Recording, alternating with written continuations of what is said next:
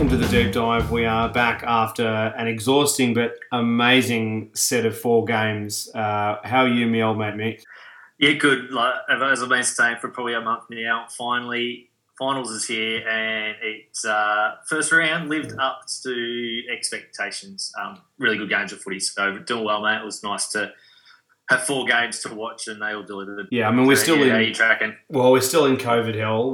We're still in lockdown, but yeah, look, this was amazing. This was, I think, we'll get into it obviously, but the Collingwood West Coast game in particular, all 4 games were really good. I really enjoyed them, and there's definitely heaps to chat about with all 4. But that last game, to me, is ironically, I think it's the best game since the 2018 Grand Final, where they played obviously in that game as well. And over the last 5 years, 10 years, like it's up there. Like it's definitely not the absolute best game, but if you were listing best games you've ever seen over the last 20 years, gee, it's got to be in the top 20 or 30, easy. Like it just had absolutely everything. Yeah, absolutely, I agree. It had like 10 ends to it. Like it just kept going. It was just incredible to watch. But anyway, we'll obviously get to that. But this episode, the bulk of it obviously is going to be as the title suggests, a big review, and then we'll do a preview of the next 2 finals in a separate episode as well. Massive thanks to our sponsors at Hops to Home. Hops to Home is a craft beer delivery service. Really delicious, fresh craft beers delivered to your door. They curate packs of cans in 10s or 20s, and they ship them out to your door. You can pause it, you can resume it at any time.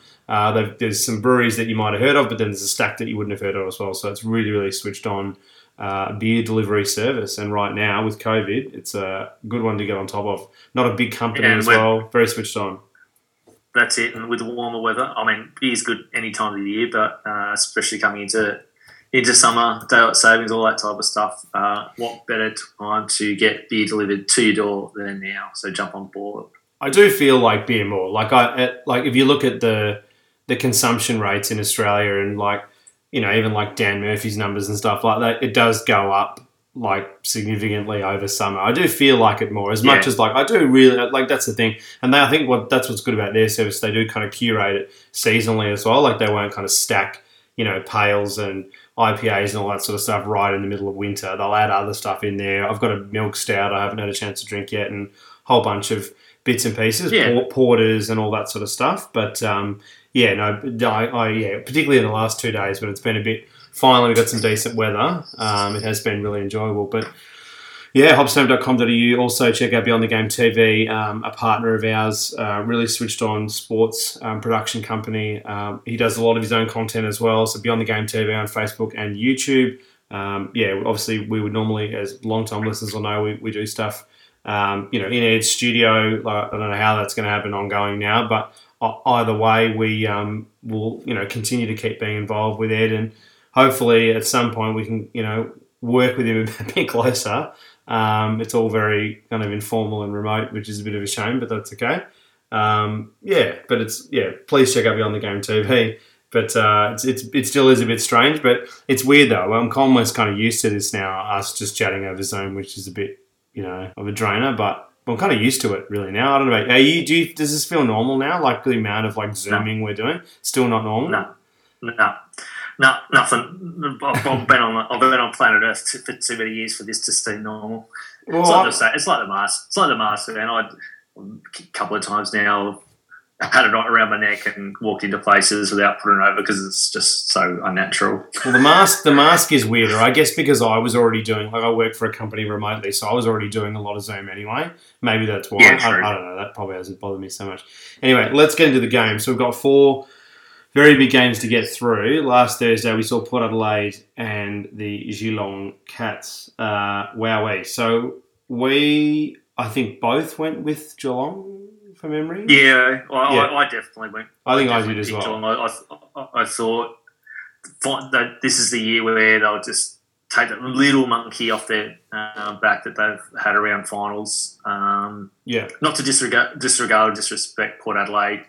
I just thought this Geelong team with Dangerfield in there in particular, he's sort of to a lesser degree a bit like LeBron James in the NBA. He just seems to want success more than any other player, and I thought that would be enough to get Geelong over the line. But here we are with the Port Adelaide getting through to the prelim and well deserved. He didn't actually play that well, which we'll obviously get into. No. But we'll start with Port. We try and start with the winners. But I mean, the first thing, the crowd was unbelievable, and that was why I think I was a little bit tempted to go for Port. I think I'm with you though. I thought Chris Scott's criticism after the game saying, it's a lazy criticism to bring up their finals record. It's like, no, it's not. The record's not great, and every one of those games, there's a quarter where the team goes completely missing.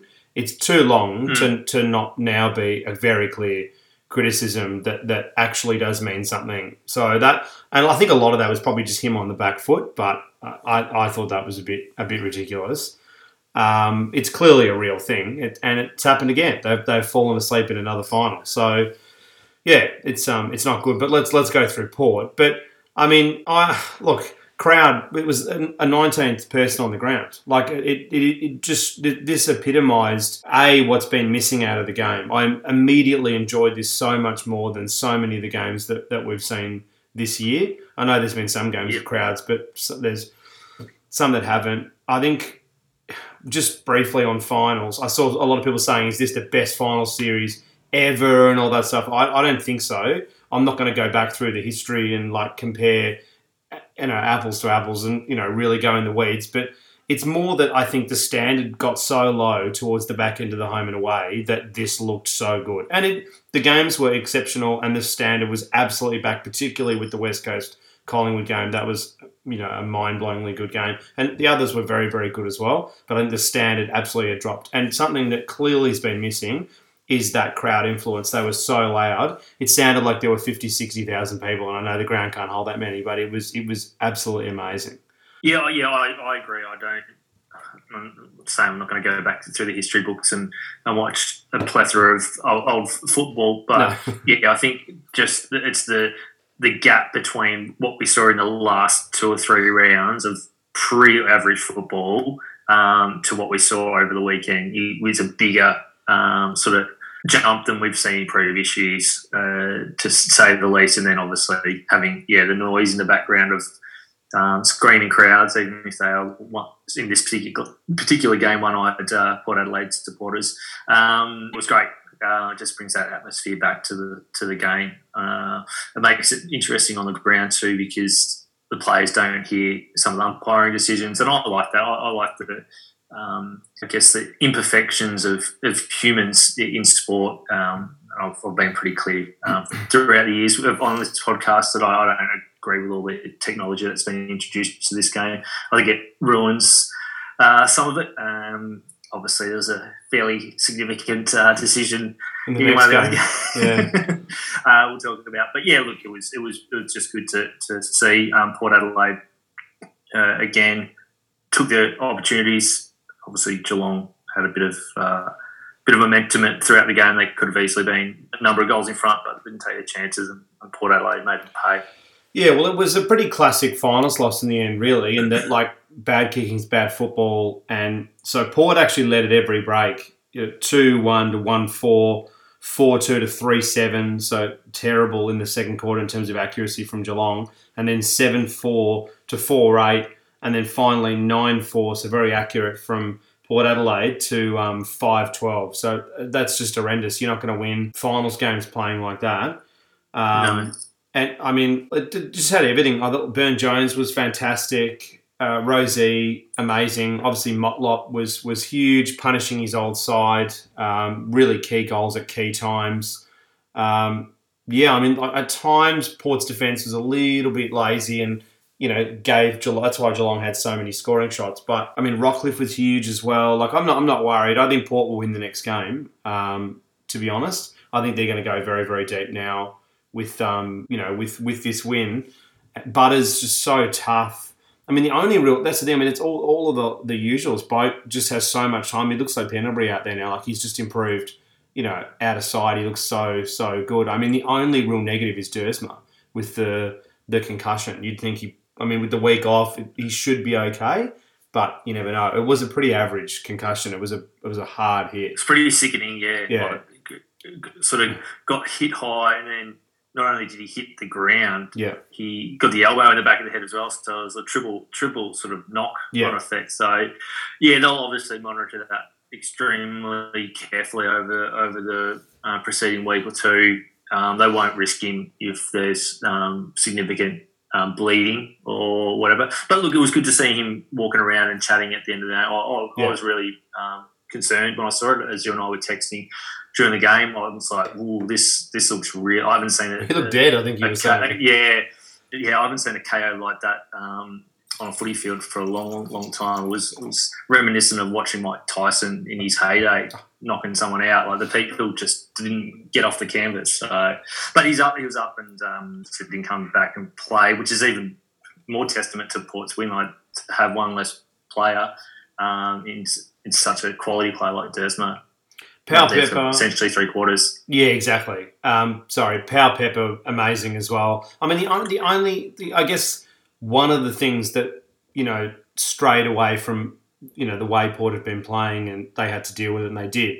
Dixon was non-existent. So 1 goal in the end, no marks for the whole game, 0. I know Taylor played him very well, but I mean, if you were told before the game that Dixon's they wouldn't, someone in a time machine wouldn't tell you the result, but they were going to tell you Dixon has no marks, you'd think, geez, that's going to make the game pretty close. And are they going to win it? I don't know.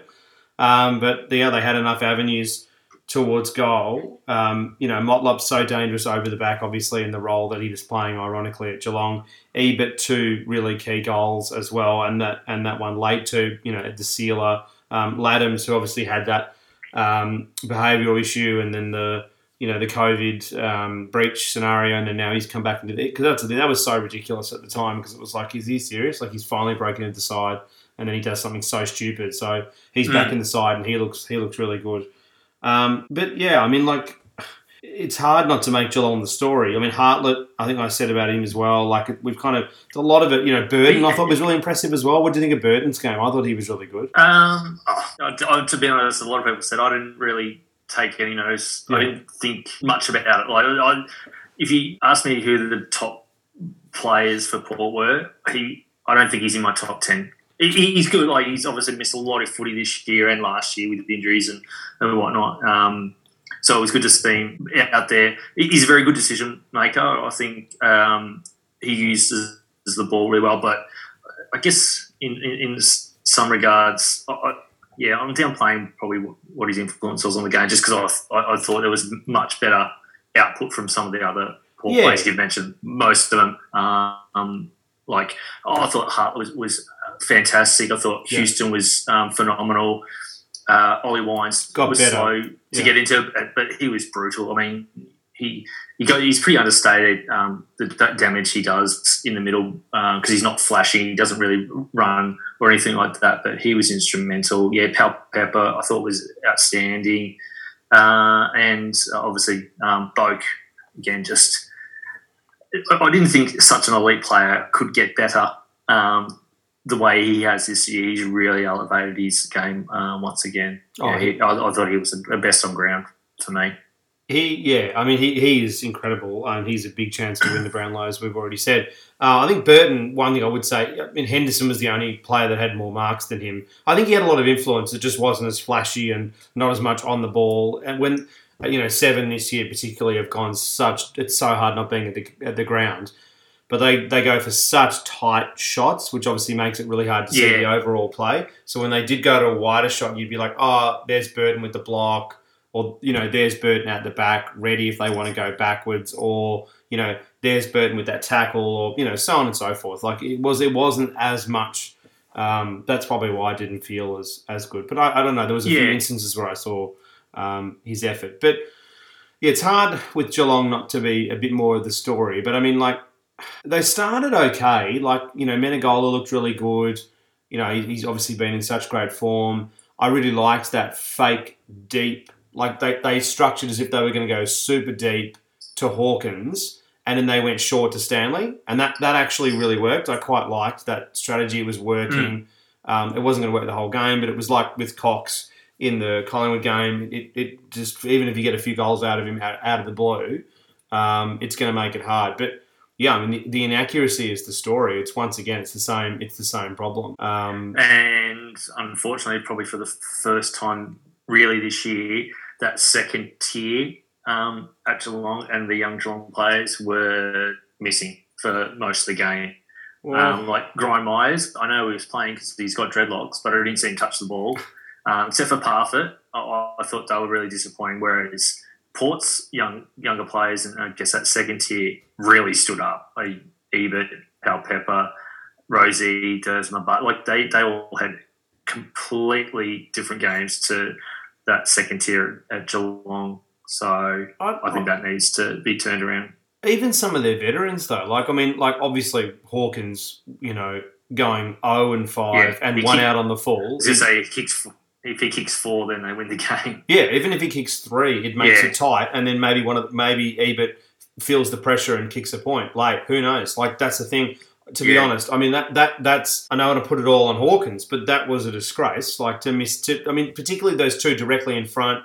He'd lost complete confidence. He's won the Coleman for the first time in his career. He's kicked, nearly 600 goals. He's directly in front. He goes for around the corner and chips it. Shithouse technique. He changed his ball drop half. It was absolutely crazy. It was like, what is happening? This guy has played in so many high pressure situations. He's kicked a goal after the siren. Like, this guy's, he's played in grand finals. Like, he's played in way higher stakes games really well, and it was so strange. He just he looked mentally shot, to be honest. Yeah, like that mark that he took very close to the goals, and he played on and kicked left foot snap. I'm like, why would you even consider? Why would you consider that? You're not a left footer. You're so close to goals. It's crazy. It was the most bizarre game I've seen from Tom Hawkins that I can recall. And after such a consistent year, like, it was just so strange. Like, it looked like Hawkins a few years ago, like, in between 2011 and now. And, like, I get some of the argument in that we were texting during the game in that, Port did do some of the things that we said they need to do if they're going to beat Geelong. And one of the key things was to drag Hawkins as wide as possible and make his set shots as hard as possible. It's simple, but reality is create space, give another running defender some opportunity to exit. But if that doesn't work, at least if you're going to get a mark, if you're going to concede a mark, concede it as far away as possible and as far out as possible. And on a tight angle. Yeah, exactly. Drag him to the boundary. Just keep, because if you look, remember Fox Footy had a graph a while ago of all the forwards of the last 10 years, and they had Kennedy, Buddy, and it showed in sections of the ground, like if you look at a 50-metre arc like that, it had in sections of the ground the percentages in each quadrant. And I remember seeing on that, I can't give you the exact number, but Hawkins was much lower that far out. If he's directly, distance is not a problem for him. It's particularly with his dexterity, having him on the left, particularly way at the side, much, much harder for him to go right to left in that respect. So obviously that was terrible. But then also in terms of veterans, Rowan, did he even play? It was absolutely crazy. I don't want to cook this guy, but he seems like such a nice guy, but another final, nothing. Just nothing. It was always the blight on him at Sydney, and it didn't help as well. Terrible timing with Selwood coming on and off the bench. I know he ended up doing his finger later on, which he's going to get surgery on now as well, which is not ideal. So surely he plays, but at the same time, really bad bench timing as well. Really critical times he was off the ground, which was really strange. I get why they dropped Jack Stephen. And now it's come out that apparently he's got a bit of an injury cloud anyway. So that might have been why. But why not just say injury rather than omitted? But anyway, so that he was omitted. And part of the reason we thought was he just doesn't defend as much and bring Atkins in. But was that the right decision? Dropping, I think Stanley bringing back in for sure. But then no Radicalia. At times you could have used him, but okay. But I don't understand that. Maybe Stevens would, if he's injured, then he's injured, then he can't play. But if he could have played at times, I did wonder whether this game needed a bit of that, He's won matches before. I don't know whether that was the right decision. Yeah, interesting one.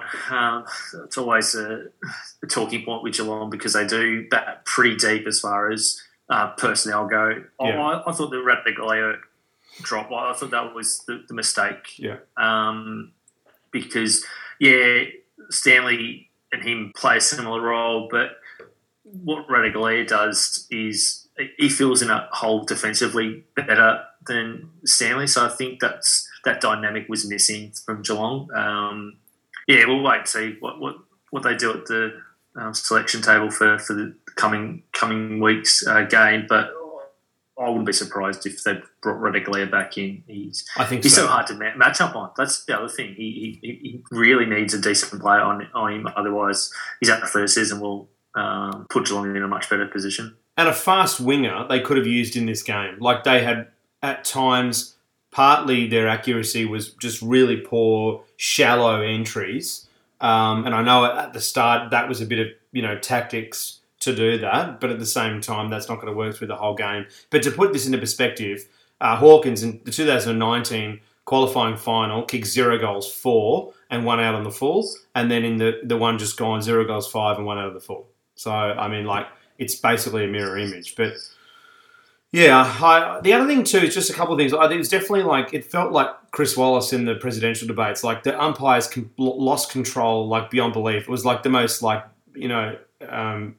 comical set of 10 to 15 minutes. The umpires had just completely lost control. They didn't know what they were doing. They were really intimidated by the crowd. I get they haven't umpired, with crowds for a while, but Razor Rays umpired a lot of games. There were moments where it's do these guys know what's going on? I know, and you and I always have these issues where it comes to finals and the rules change. They forget about holding the ball. Let it flow, let it flow, let it flow. Why we say this every year? Why we can't just pick one or the other and just stick with it through the whole year? It was so obviously annoying. There's no point going to that. But specifically on the umpires and Razor Ray as well. So Chris Scott had a go at him at halftime, and I can actually he probably didn't go about it in the right way. Chris Scott's he was fairly aggressive, but that said, Razor Ray is 2'3", and some of his bounces were 3 feet in the air. It was bizarre. And Chris Scott's words were "F me" before that, and then he's Razor, you shouldn't. This is verbatim, but he was basically Razor, you shouldn't be bouncing the ball if you can't bounce it high enough. And I can actually understand because there was a number of times where it would completely disadvantage off to the side, and it helped them a couple of times, but then it completely didn't other times. It was very, very strange. Are they that fatigued at the back end of the year? That seems like a pretty key thing. Yeah, and then in the other games, the Queensland games, it's like there was a trampoline in the middle of the ground because the ball went so high. Yeah, the Rucks didn't know what to do. They'd meet in the middle, have to wait. You literally see him go, when's this ball coming down? Oh, there it is. I think the bounce, I'm a traditionalist in most things, but goal kicking, these umpires, I don't know whether it's because they're quite an old group, the senior umpires. They've been around for a long time. There's not a new influx of umpires coming into the system, and they might be stuffed by the end of the year, but I just think throw it up. It takes all the inconsistencies down. It makes it quite even for the Rucks. I think the bounce is about time. It's been pretty horrible this year,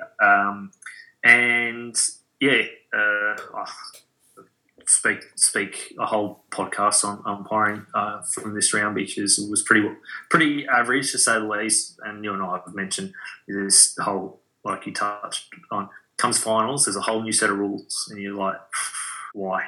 It's so frustrating. Why? I mean, we speak frustrating. There's no need to go into it too much more because we speak every year about how annoying it is. But I mean, and we have also gone into what the concern it is that there's not enough young umpires coming into the league. That's clearly a big concern. But anyway, parking all that, it was very strange, and it felt like it was the start of one of the quarters. It felt like all these games were played back to back, to be honest. But it was the start of one of the quarters, I think in the Lions-Richmond game, where the bounce just went bang, like a bullet off to the side. And I was like, that conspiracy theory that's kind of been around for a little bit, that the umpires are intentionally bouncing it terribly to get rid of it, and they're getting shoulder injuries and stuff like that. So they're intentionally bouncing the ball poorly so that it just gets thrown away. Like that's been like and not just like a big footy kind of like theory. Like it's like a legitimate one that people think is actually going on. But anyway, so bit sidetracked. But that in the context of the game, which is why I bring it up, was very strange.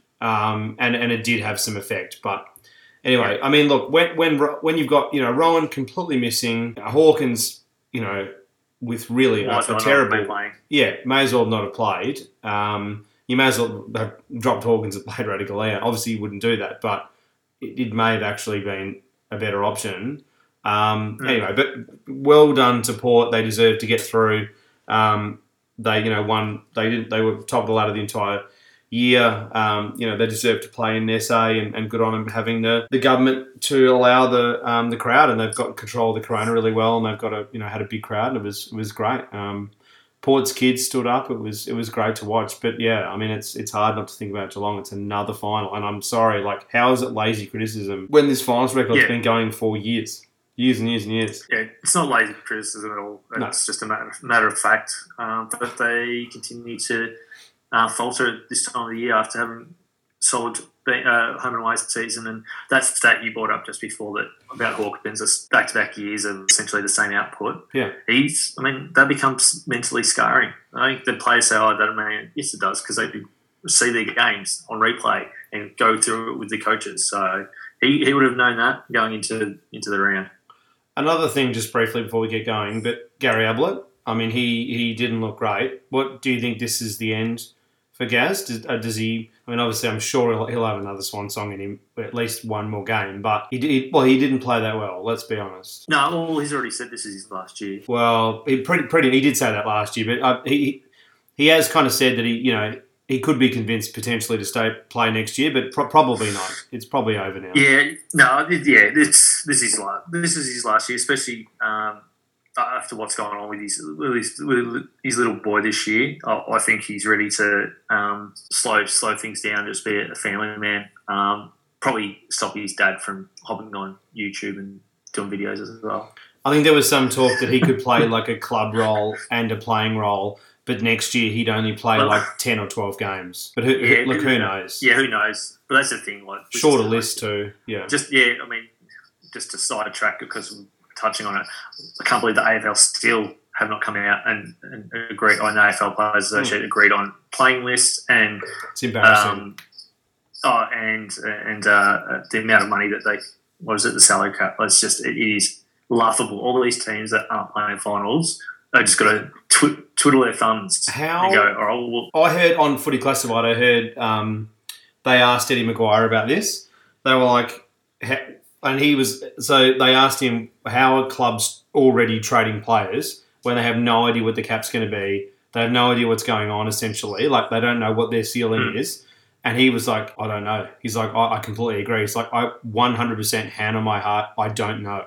I do not know. Like, I have an idea where it probably will be, having been in board meetings with the AFL and other bits and pieces, but 100% hand on heart, they have not told me yet. So officially, it's not. I have no official number. So it raises a very good question, which is, well, North blew up their team. Like, this is the thing. Like, there's some legitimate trading going on. Like, GWS has already unloaded elements of their list as well. They've offered which we've got to keep going, but a bit of an up. But Cameron, they've offered him like $700,000 over like 4 years or something like that, which he could get more than that at other teams. So now there's that in the air. Obviously, Williams has already left and going to Carlton.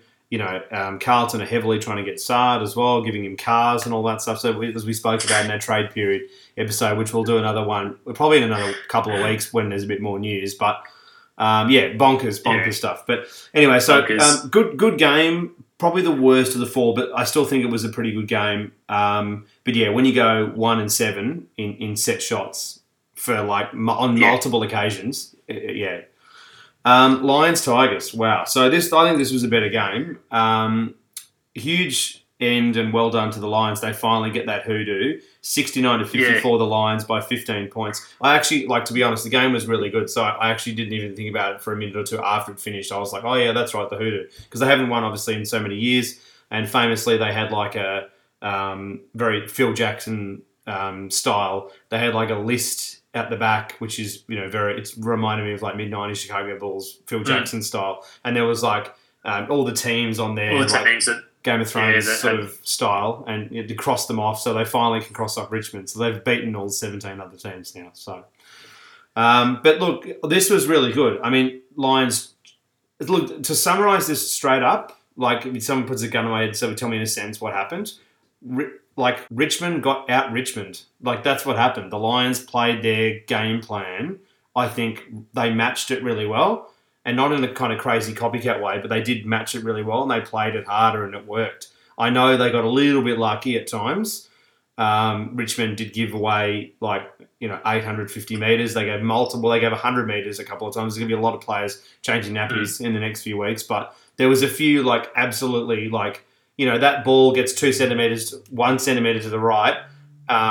And then that Bolton goal goes through. There's obviously it was a very close game. It's strange. If you look at the scoreline, 15 points, it's not that close. It's this was millimetres, a couple of literally either way. What did you think? Yeah, I think Dimmer. Would you agree? I really enjoyed this, and I think Dimmer summed it up perfectly. He goes, Richmond played very good football. Brisbane just played better football for longer. And that's what he said. He goes, we got beaten by a better team on the day. But you're right. Look, any 50-metre penalty is frustrating as a supporter. So I'd imagine what it's like for a coach, and then they do it multiple times. What was it? 450s in the... It was in the first half, wasn't it? Yeah. All in the first half. So, yeah, 2 of them led to goals. And 2 in the second quarter led to direct goals, basically goals, directly in front. So, yeah. So that aside from that, I thought it was a really, really good game. I'll touch on it now. I was going to touch on it later, but because of this game, it concerns me that we're going to have a night grand final at the Gabba.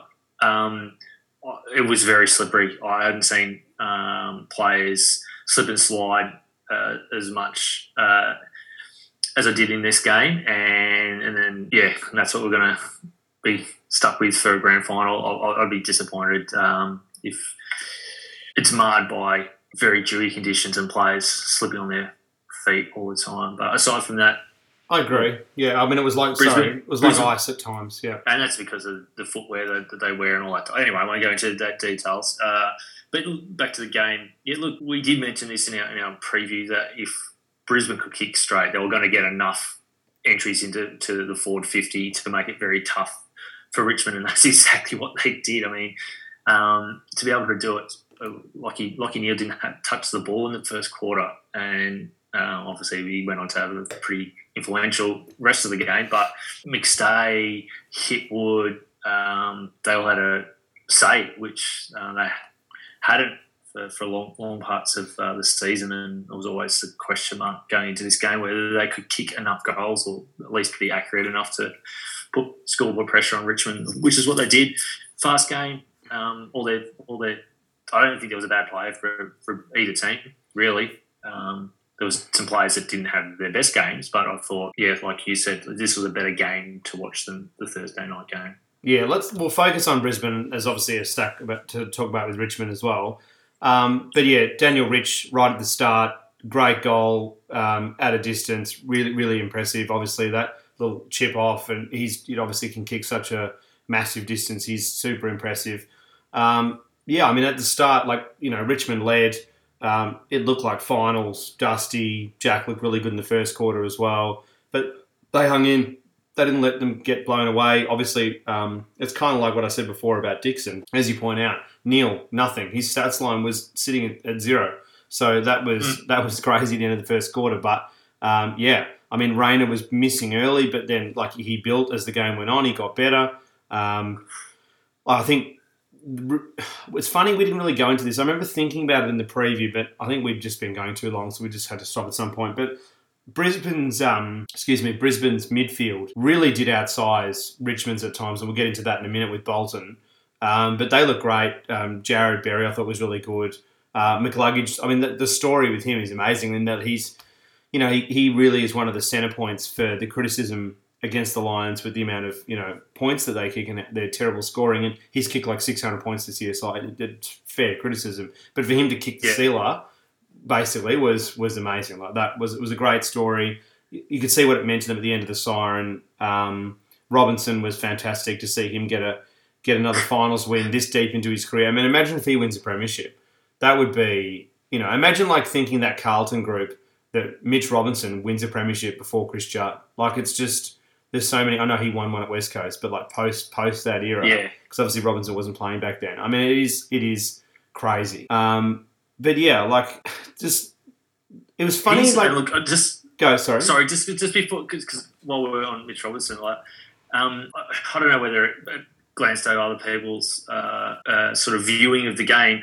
I didn't hear any of the commentators, but he actually turned the game. Like, Richmond were in control, and he ruffled some feathers, got a 50. Like, he's so smart about football and how to get things either on even keel or in his team's favour at the expense of potentially getting reported or giving away a free kick or whatever. And I think that brings a lot to this young Brisbane team. He's so cheeky about it too, and he's quite a unique player. I think he's the last of a breed that we probably won't see again ever or for a long period of time. He's straight out of the 1980s AFL player book about how he goes about it. I love it. I mean, he rubbed his captain up the wrong way when he's at the end of the game running over to the boundary line, but then obviously we found out there was a reason behind it and whatnot. So no, I thought that little scuffle that he started, I think was the turning point for the Lions in this game. So good on him. And the other thing, to deviate on me. No, not at all. I was going to keep talking about him because the other thing too with Mitch Robinson, I really liked his analysis at the end of the game. He didn't go into full, obviously all the information with how they did it, but they asked him on Fox how they were able to beat Richmond, and he was like, we don't want to go into it too much, but I will say that we pulled our wings out of what they usually do and used them to assist at either end depending on what was going on with the game, which can be a really risky way of playing because then you obviously open up that section if there's an error quite quickly because you've got people way out of position and they can be 20, 25 metres in the wrong direction. So it seems like really obvious, but having those two peeling off, and Richmond do that quite a bit, that made the world of difference. I would love to be a fly on the wall inside their meetings to hear, because it was probably tactically like the West Coast. I think this was probably the second best game for me. I really like Saints Dogs, but I don't know. I think I liked this a little bit more, and I think tactically it was fascinating to watch. It wasn't as like sexy as the last game, which had everything, but at the same time, it was very, very impressive. The other thing about Brisbane before we're going to go into Richmond and then just generally, Leicester on Riewoldt I thought was excellent. And then as a result of that being so good, it freed up Harris Andrews, which is like, an amazing luxury, a crazy gift. And he, of all the players that came back from injury into this round, looked probably the best. Like, we'll get into the West Coast guys because there's a few of them I think looked a bit underdone.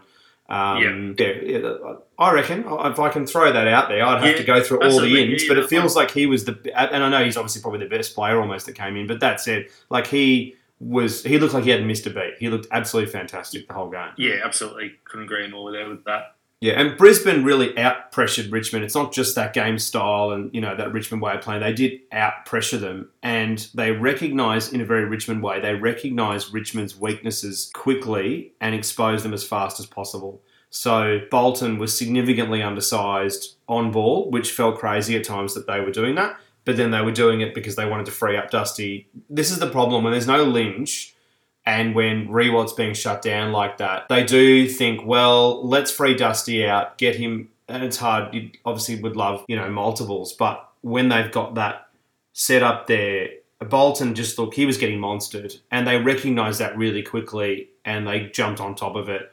And players like, it hurts me to say it, but players like Arts, Chol just didn't look ready at all for fight. Not for that game. Like they weren't terrible. Particularly Arts was okay, but Chol looked at sea. Unfortunately, he didn't look at all ready for. I mean, you'd think Chol out Lynch in. You'd think almost certainly.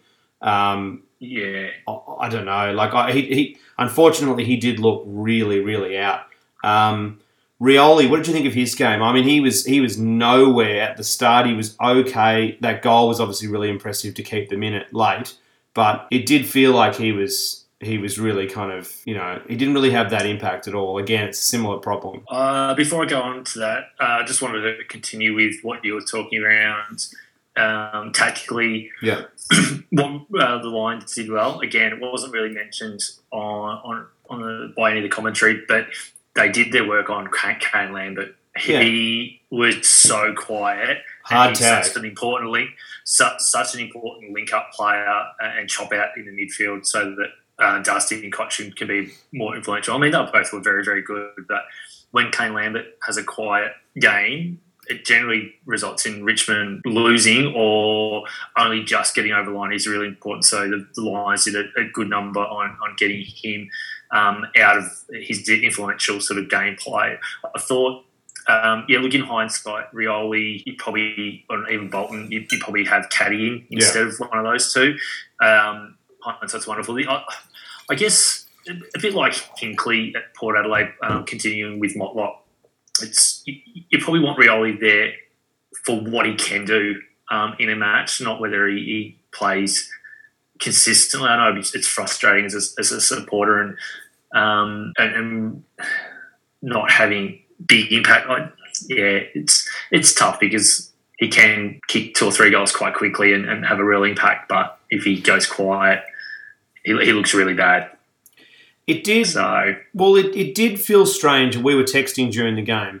It did feel strange that we're in a situation here where Caddy didn't play and you've got no Lynch. And I was saying, and I was, partially just joking, but also half serious in that, well, is he going to another club? Because, as in Caddy, because it's like, well, like this seems like a really obvious choice to play him, probably even over Chol, but I guess no Soldo, you kind of need Chol. But then, they missed Soldo. That goes without saying, but they absolutely did miss Soldo. But I don't know. I really found it strange they didn't play Caddy. By all reports as well, I was just having a look whether there's any news on it, but not yet. Broad is off to another club, which, I'm not surprised he's missed a lot of his chances. Maybe he's checked out and he's not really that super keen on it. But even that might not have been the worst idea. That would then free up McIntosh more, who can be quite good defensively. I don't know, I mean, the funny thing is about it too, this was so close. I mean, the other two things too is obviously there were 2 50s that gave away goals. The other thing as well that I thought was pretty bullshit, and again, garbage umpiring. The irony of it was what happened later on, in that there were 2 Richmond 50s that were paid for the play on. So one was Dusty, and I can't remember who it was, but free kick Brisbane, 1, 2, maybe 3 seconds, and they've scored, right? So it's gone out wide to Dusty. He's thought it was his free kick. He's taken the advantage, played on, right? Which is absolutely totally normal. It was loud at the ground. Not as loud as the SA game, but it was loud at the ground. I'm certain this was in the first quarter. Dusty turned over to the umpire and he didn't abuse him or anything, and he was like, I can't hear. Cannot hear. Could not hear the whistle at all. Isn't that a little bit harsh? And then it's like, okay, well, that it's harsh, but, and then it happened again. I can't remember who it was, but again, another Richmond player thought they had the advantage, took it, and literally a couple of seconds. It wasn't like they, waited and played on and then went to kick. It was like, ball, snap. It was super, super quick. And then they got paid. Then again, and then at the other end of the ground, the exact same thing happened to Brisbane, crazy. and they let it come back. I just think that's bullshit. You either play it the entire game, or I don't know. I just think that this what's so frustrating about the inconsistencies between the home. And it's like the commentators are like, they kind of let that go all year, so at some point they had to play it. It's like, no, they don't. That's not how it works. No, consistency through the whole year. Yeah, I don't that's care. what you want. It's so annoying. I mean, I've been critical of that particular interpretation of a rule. Like, you've got to give these players the benefit of the doubt. Like, it's not if they hold on to the ball for ages and don't give it back. Yeah, cool. Give it. But if the play is going on and a whistle's blown and there's crowd noises or whatever, it doesn't even matter if there's no crowd. Like, if it's that quick, umpires can call once they've blown the whistle and the game stops. It doesn't matter whether they make a decision in a split second or whether they take 2 seconds just to go, okay, what happened? I know, just got to bring the ball back, award the free kick the way it's meant to be, and then get on with the game. Yeah, very frustrating, especially when the inconsistency happens in a game. It's already bad enough that from week to week or from game to game in a round, there's inconsistencies. But when it happens in the game itself, very frustrating. And just you put your hands up in the air and go, why? Just don't get it. So you're still frustrated. It's like you've got the replay on in the background. I wanted to punch a hole through the TV. The Dusty one was, I think it was the Dusty one. It might have been the other one. I can't. It doesn't matter. But one of those bullshit 50s when the players clearly couldn't hear. And the ridiculous thing too is, just before I go into this as well, the Brisbane players didn't react to it either. So it's not like they could all hear and then Dusty took the piss and then, took advantage. No one could hear. Like, there were, I remember in the background, it might have been maybe not McCluggage, wouldn't have been that far up the ground, but somebody was, I remember a key Brisbane player was like, what's happening? And he was further away closer than Dusty. And he didn't know what was going on. So the opposition's got no idea. So that's the thing. It's just, but I think it might have been the Dusty one. I don't know. It doesn't matter. But one of them as well was a massive 52. It was 80 metres. And it was fuck. That's at that point, it's just painted on the ground. I know, more American football and all that sort of stuff. But at the same time, it would be less frustrating if it was this is where this is meterage where you've got your advantage. But anyway, I thought Pickett was pretty good. I actually thought he's actually built this year. He's got, I think we spoke about this last week, he's gotten better and better. I don't know about Prestia. He did, obviously, coming back after a long layoff. He's been doing a lot of training, with Rough Ed and a lot of the other guys to try and get back. But I don't know. He just looked a little bit off. He just looked a step slow. I don't know. Yeah, look, if it was a home and away game, he would have looked mint. I think it's just because, pressure goes up a gear as well. But look, for a return game, I thought it's good. He's only going to be better for it, that's for sure. Tigers definitely need him for the rest of the year. One thing that did still work, yeah, that's true. The other thing too is Richmond as well, to their credit, I guess, were really good at creating, and this is a key way to beat Brisbane. They get so many opportunities, you've got to nullify them. They were really good between 50 and 70 metres offensively at creating turnovers. That was really good. They were on the right track. A lot of what they were doing was working, even though obviously they were being beaten around the ball at times. It was working, but just if it wasn't for a few behavioural things and a couple of centimetres, with that ridiculous, which is that if that goal goes through, that's goal of the year. That was utterly ridiculous. That late Bolton goal. Point. Yeah. That was, if that had gone through, that would be absolutely ridiculous. No intercept marks for Grimes the entire match. So there'd be very few Richmond games where that they win where Grimes gets 0 intercepts. It's how you got to play West Coast too. You've got to take McGovern out of the game. But yeah, I don't know. It was a combination of a few things as well. Richmond's kids probably not quite ready yet. Some of those kids, felt a little bit under pressure, but I don't know. Look, Brisbane played an amazing game. Even Hipwood, who I've been critical at times throughout the year, his running patterns earlier on were a bit funny, but as the game went on, he did get better, and that goal late was good. Yeah, speaking of Hipwood, look, and I don't know whether it's come into the conversation. Obviously, I'm not in the coaching panel at Brisbane, but he's got such a good tank. He can't kick goals. Put him on the wing. Yeah.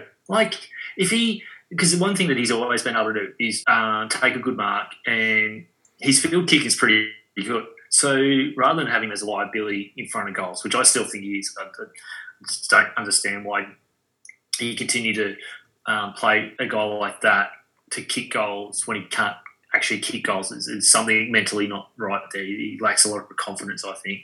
But the rest of his game is very good, and if he can be that target from a kick in or that second phase coming off defence to kick to, and then he can launch into your forward 50 to whoever. I just think that might be a smart way of getting him to have a bigger influence on the game. 100%. So you were talking before about in the other game about technology and football and all that stuff. So obviously there were the 2 goal reviews. Score reviews. There was the Snicko with Bolton's goal. We'll talk about that. I mean, I guess like it's in the system now. It is what it is. Yeah. It is what it is. I don't personally, those ones I don't actually mind. It was funny, like I saw I can't remember who it was, but there was a St Kilda player that played in the 2009 grand final that like quote tweeted the 7 video and was like, where was this in the grand final? Like, what a busted ass. Like, because they're only down by a point if that goal doesn't go through. I think it was a point or 2. They might have even been up because of that late. It doesn't matter, we're getting through the weeds here, but I think they actually might have been up because there was that late Geelong goal where they didn't man the mark with Max Rook late in the game. But anyway, the point is though that I get it. That's frustrating, and obviously the other thing as well, they got rid of the draw, so that they would have been time on anyway. So that's the thing. Forget about they scrapped the draw, but I don't mind the score review for something like that. That's fine. I'm keen to get your opinion on the next bit though. Is that the Zapruder footage of JFK being shot that leaked in 19.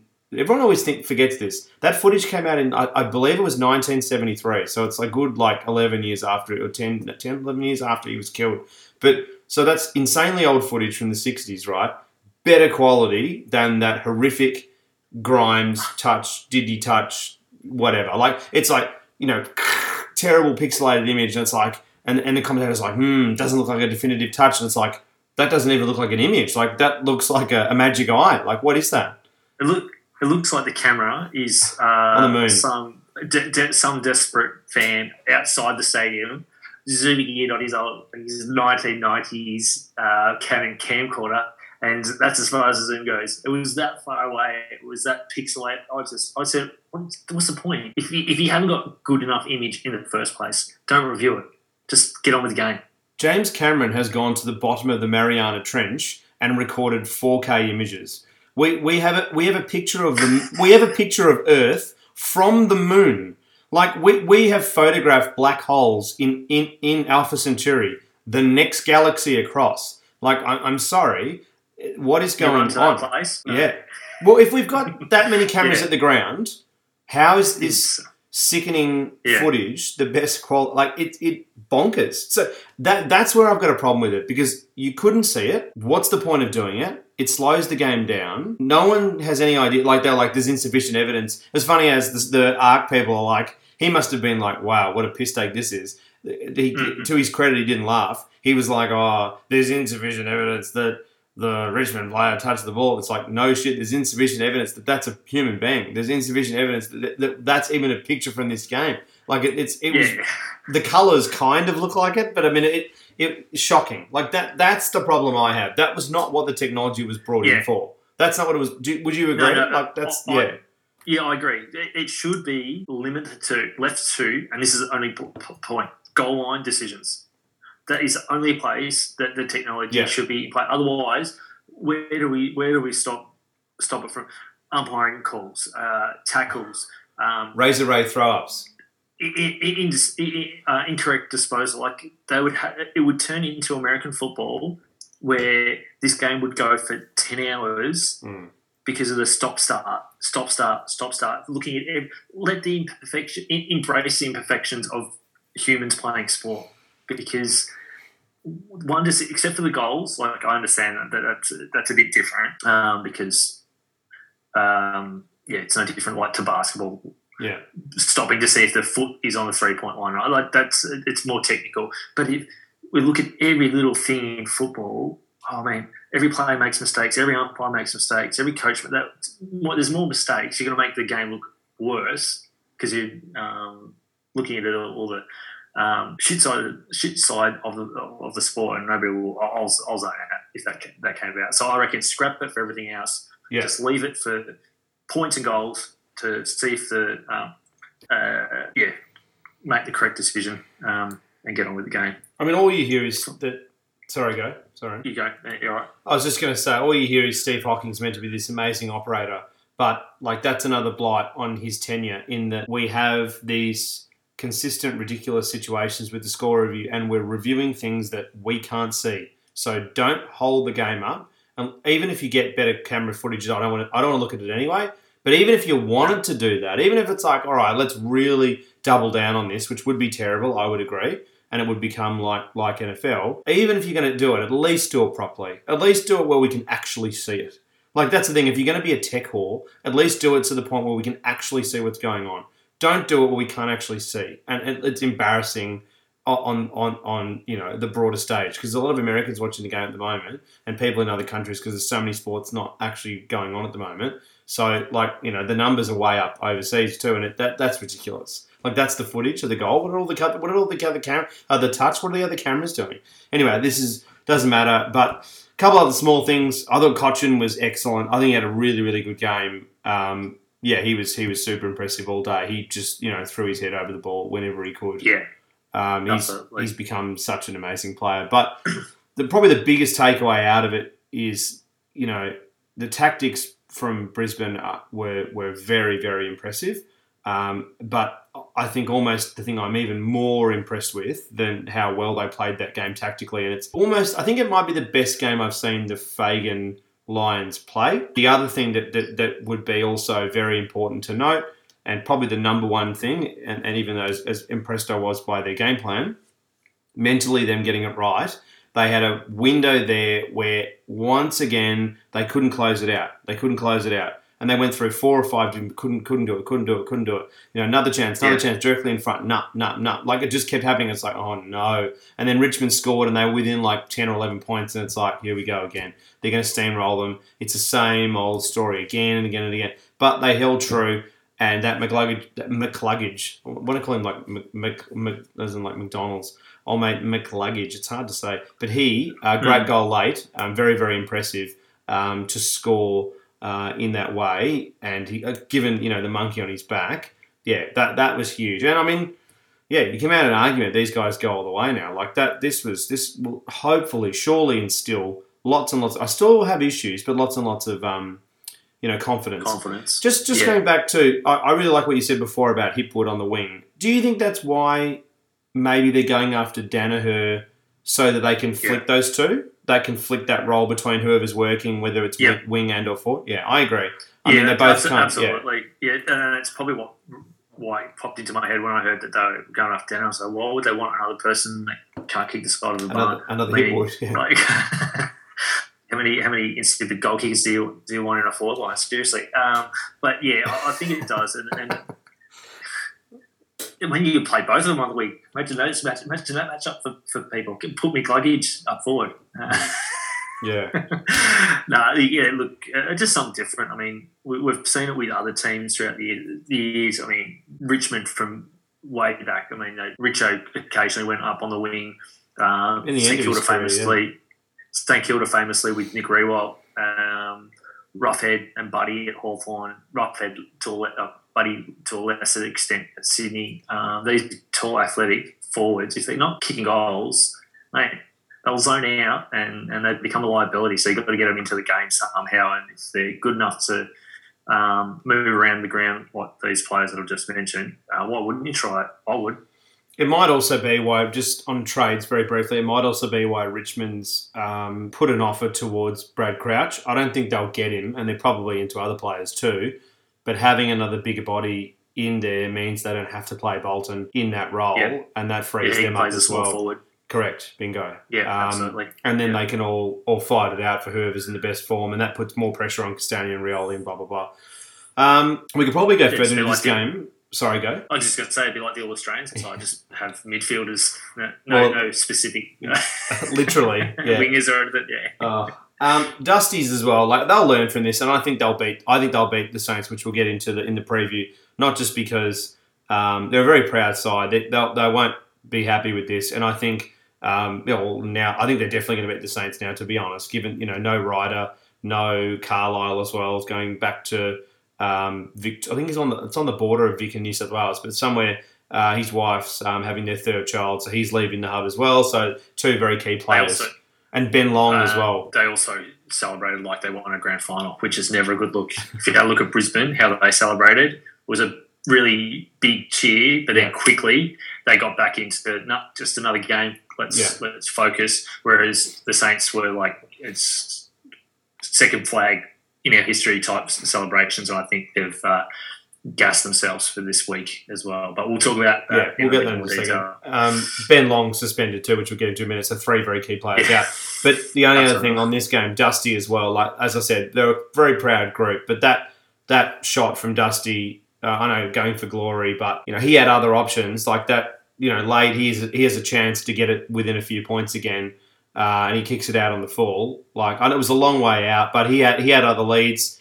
Rewalt was open. He had other options. Castagna was free. Just bingo. To pop it. Yeah, that was exactly right. Frustrating. I mean, that's it. Like it was the little 1%ers that Richmond are usually so good at. That they weren't in that particular game.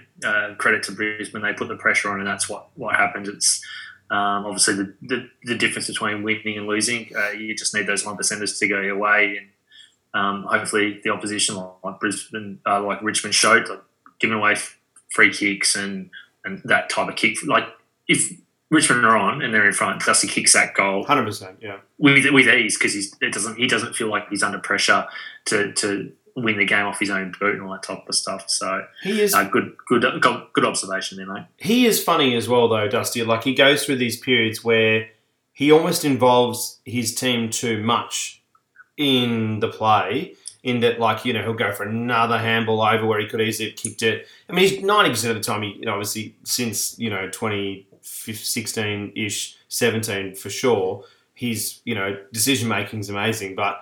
There was a few of those things where I think he just gets a little bit lost. But yeah, that was a clear error. Because if that happens then, there's still a few minutes left and then who knows. But next game, St Kilda Dogs, great game. We both went against each other in this one. You went with the Dogs, I went with the Saints. I mean, this was an absolute flick of the coin. I just felt that, with the recent, since the 16 flag, Dogs losing a few finals, I just didn't feel like they were quite ready yet. I reckon they're going to be in finals next year, and I reckon they'll win one. But this year, I don't know. I just felt like the Saints are on such a high. But I agree with you. I reckon they may have burnt a bit of that oil. It's funny. Before the game, though, I changed my. Oh, you did? Yeah, I mean, I'm not tipping or anything like that for finals, but yeah, I did change my in my head and whatnot. I was like, nah, Saints are going to win this, and I was barracking for the Saints. Yeah. Oh, look, it was a fascinating game. So 67-64. And this had a stack of lead changes. I think so. It had 7 lead changes. I don't know when I wrote that note. I think around half time. So this had a ridiculous amount of lead changes. So 2-2 to 3-1 at quarter time. So already 5 goals in the first quarter. A little bit slow, a bit more defensive in the second quarter, feeling each other out. 5-4 to 4-3 in the second, and then 9-6 to 5-6 in the third. So. Saints really pull away. They've had a lot of very good third quarters this year. They're a really seriously good third quarter team. I think they actually might be one of the absolute. I think there's only 1 or 2 teams in front of them out of the entire league for effort in the third quarter. And then 10-7 to 9-10. They just held on.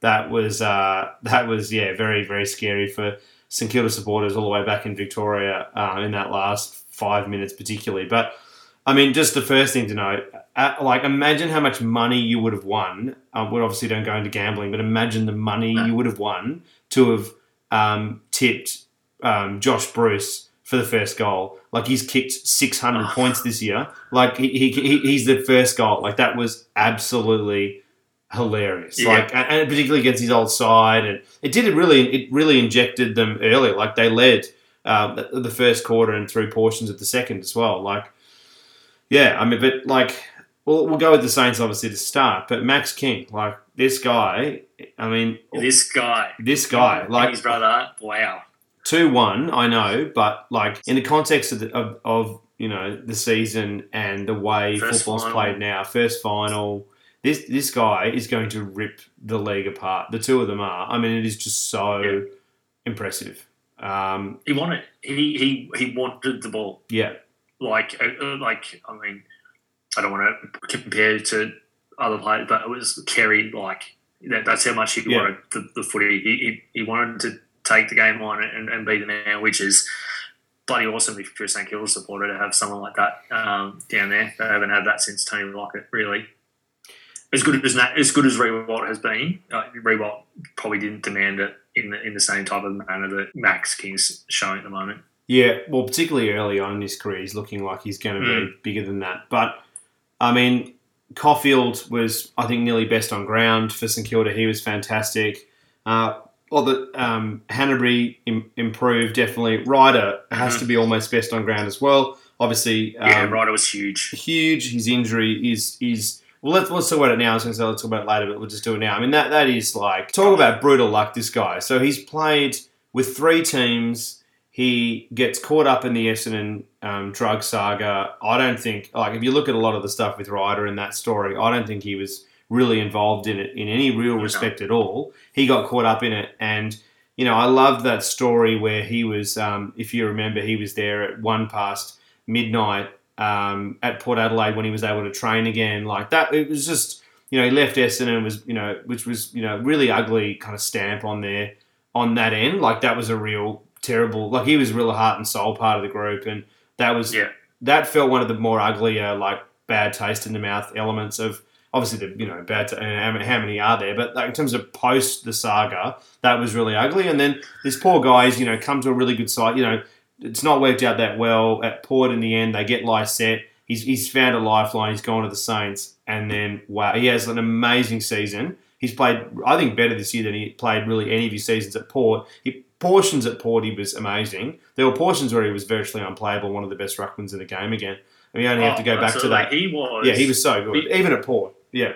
Oh, mate, yeah. It is heyday. He was a mix between Max Gawn and Nick Naitanui. He had almost the same athleticism as Naitanui, but also had that much more sort of classical ruck tap work that Gawn has. He was fantastic to watch 6-7 years ago, just before the whole Essendon saga blew up. But then, we, as you mentioned, did play some very good games at Port Adelaide on a wing. One of the most memorable pieces of ruck work we'll ever go, funnily enough, was against St Kilda when he was at Port Adelaide. So, very disappointing because he was huge all game for the Saints. For him to have the injury and obviously not play this weekend, big blow, not just for the Saints, but for him personally, because he's gone through so much in his it's horrible footy career. It would have been great to see him out in the field again. So hopefully he gets back and gets another year or 2 at the Saints. Hopefully he gets another year. Yeah, doesn't have a year yet, but you'd think he'll get a year. But it sounds like it's a bad hamstring. So even if they got through to the grand final, it's quite unlikely he would play. So sticking with the Saints as well, Membry I thought was really good. I really liked his work rate, which is not something I've said about Membry all the time, I think. But his work rate was, I have to say, was actually very, very good. At times he moved down back to assist with a few intercept marks. I actually think he was quite impressive. Geary as well with the sealer. I mean, that's the other story in this. This guy who, his best mates with Joel Selwood, one of them's gone on to win 3 flags, probably could easily have won 4, if not 5. And then old mate, his best mates at the Saints, they're about this bit younger than him, but, he's had, a horrendous, run at it really in terms of success. And that was, just the look on his face, it was worth it watching this game just for that. Everyone says he's the nicest dude you've ever met. So that was, and that leg injury that he had was so horrific. He's just come back from. This guy's got absolute balls of steel. He's amazing leader, and even if they hand the captaincy over, he's clearly such a great leader. Absolutely, just like Boak at Port Adelaide. If it does go to someone else, I think he continues to play very important role and very strong role. I like that he's been pushed forward now as well. A bit different dynamic for the Saints. Yeah.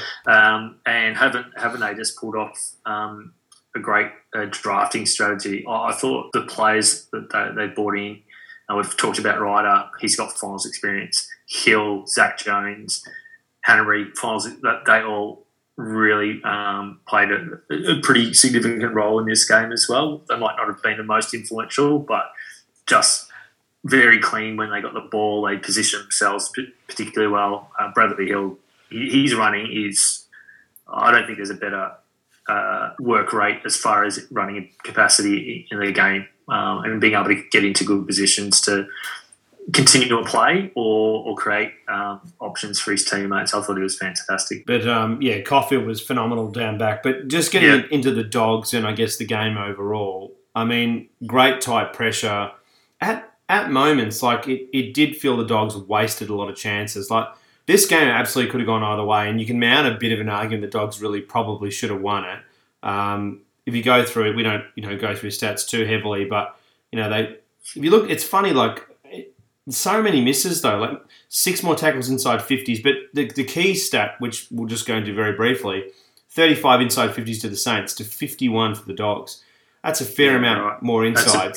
16 more insides. I mean, like, it's fun. I don't almost ever look at the stats during the game, and I actually, before we talk, very rarely, just for listeners as well, because it's just not the podcast we want to make. But like, that's damning. And even watching it was very obvious that was going to be the case. Like, it would be a fair way out. But yeah, you can mount an argument the Dogs probably should have missed this. Some absolutely won this. Some disgraceful misses. Some of the Dogs just look spent. Like, I mean, English did not have a great game. He got really murdered by Ryder. Can I wonder whether the Dogs are into Goldstein? Like, I wonder how. It sounds like Goldstein's going to go. Got to wonder, like, how.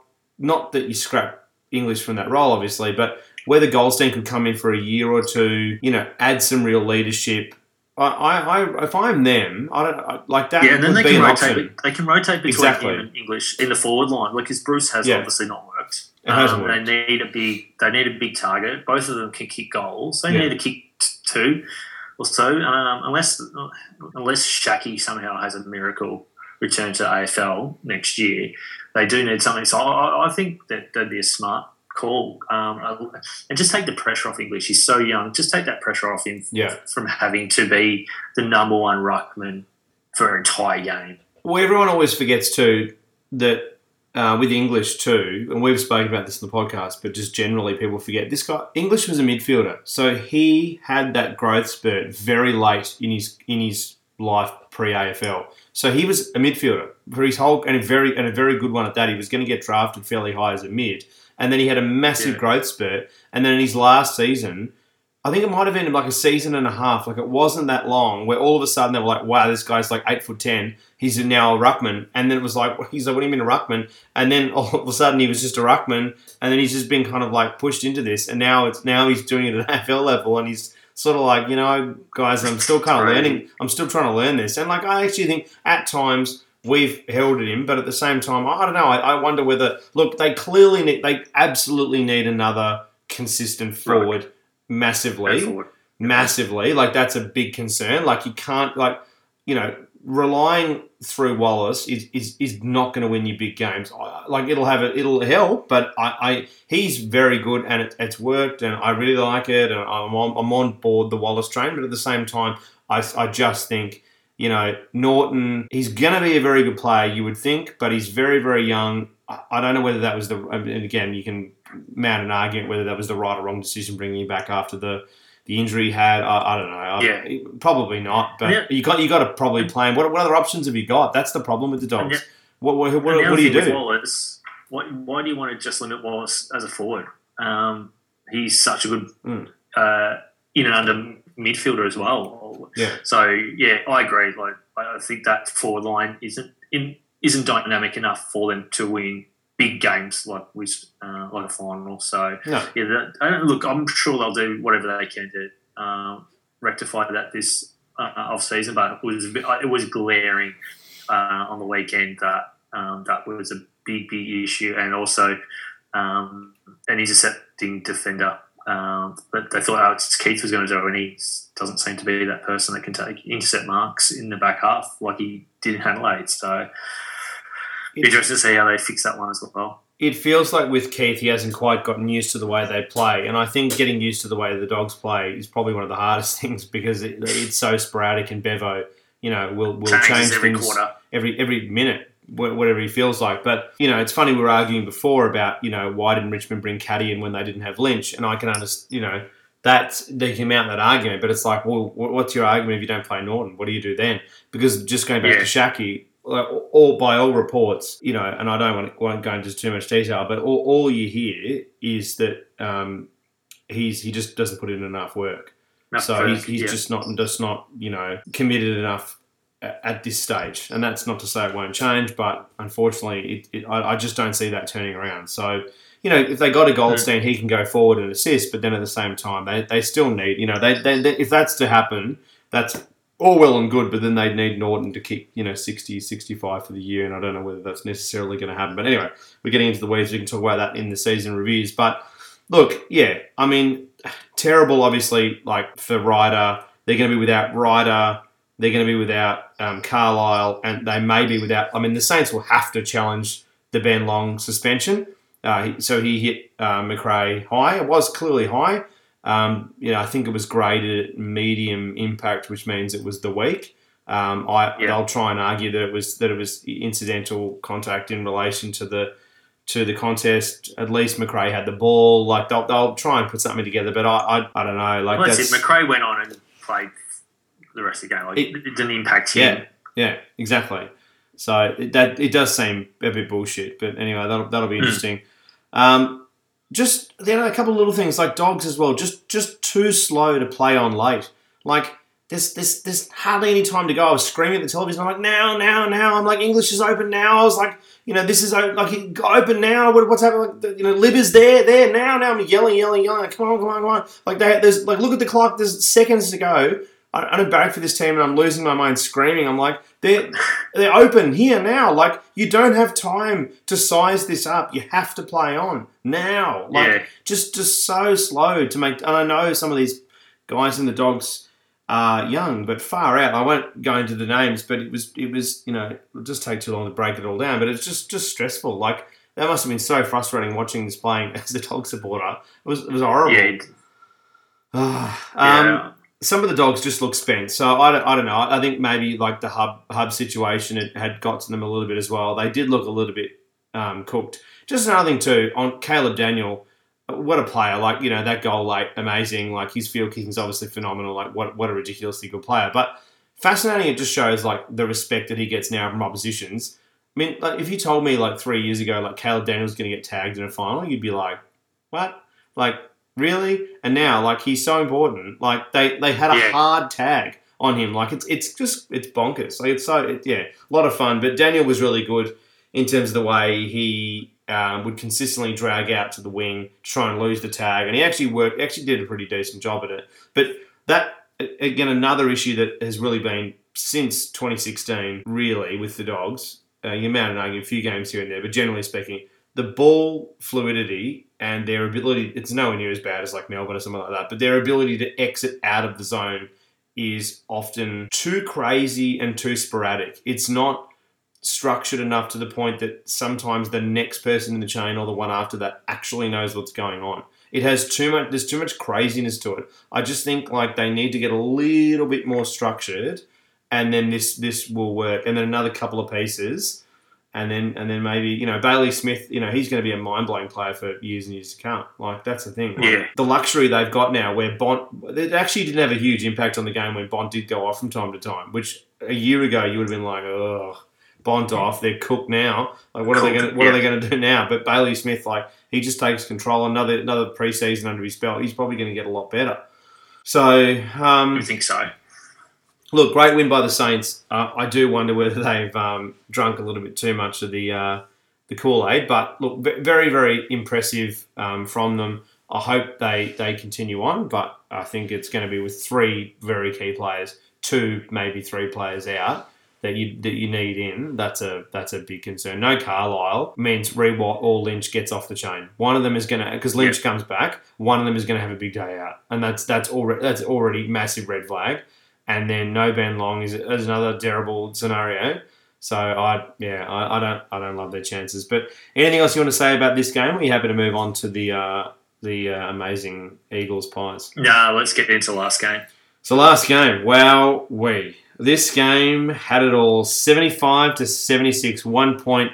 Someone said, I think it was Dane Swan was saying these two should be forced to play finals every year because they just turn up these outrageously good games.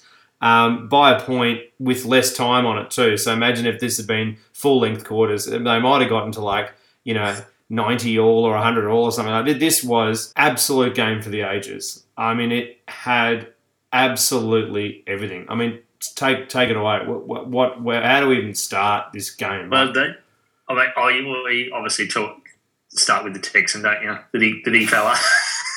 I mean, he did it again. Is this what Collingwood have him for? It's just come out and just win finals for the team. Don't worry about the rest of you. You can be a spud. Forget how to mark. You can forget the rules. Don't even know how to play football for a whole year. Just comes September or October, light it up. Collingwood have doubled down. I mean, partly because they didn't get Lynch, because they were very close to getting Tom Lynch as well. But Collingwood have doubled down on high variety and sporadic forward line. So they, 1 week it's Myercheck, the next week it's Stevenson, the next week it's DeGoey, the next week it's a mix, the next week they're mid-score a heap, the next week Jamie Elliott bobs up, the next week Treloar scores a few. They're almost the most interesting team to talk about because it is can change at so many, not in a Bevo way, but more in they want to keep that variety through there. And sometimes it works and sometimes it doesn't.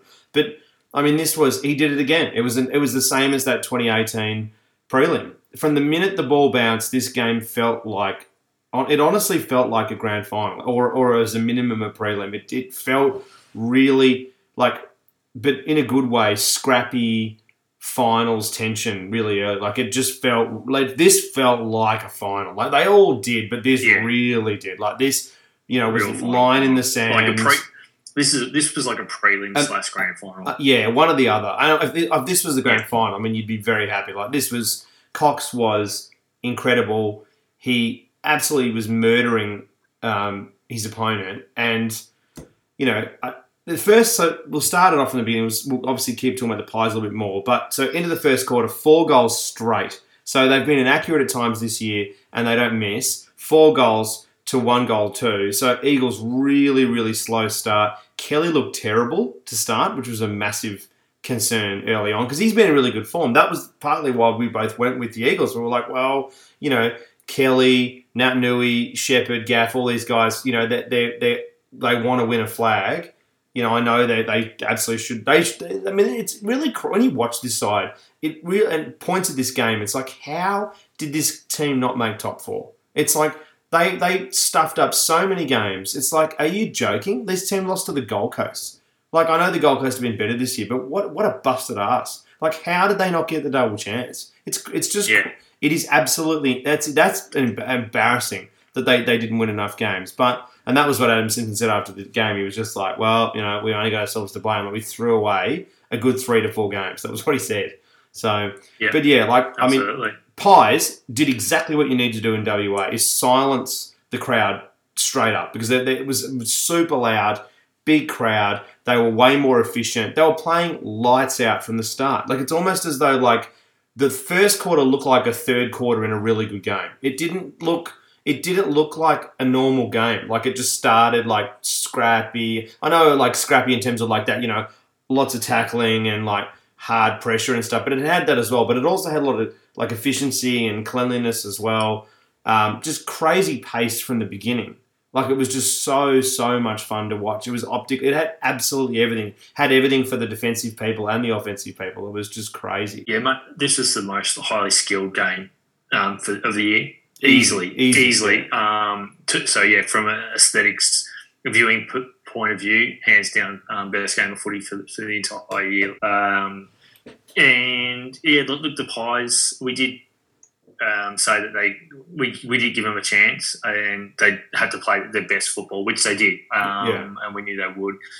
I thought like Treloar, he was fantastic, and Taylor Adams, like that engine room. I mean, consider the missing side bottom. Like how much, or how far would they go if he's playing like a completely different kettle of fish with an extra mid? But side bottom and Taylor Adams obviously got things going from the get go.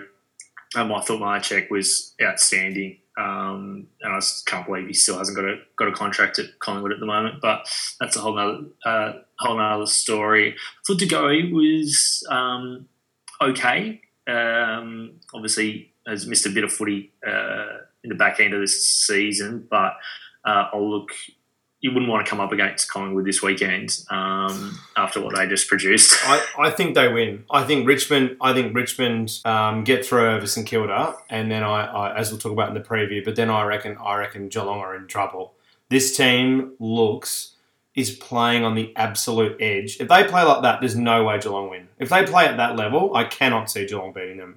I'll be honest. Yeah, they're too fast. Too fast for Geelong. Yeah, absolutely. So, defence, defence was outstanding. Daicos doesn't play in defence, but he was outstanding. Up forward. He's started to show glimpses of his old man. He's got really good football now, so he understands what's going on in parts of the ground. So his decision making is excellent. He's probably I'm talking about right now, but he's probably second to Pendlebury in that team about his ability to slow the game down and make the right decision with his disposals for someone who's so young. I'm not saying he's number 2 in that team. I just where he's at as far as development goes, I think he can turn into that type of player. So, I thought Grundy was better as well. I think that was probably one of his better games without dominating. Let's talk about Grundy.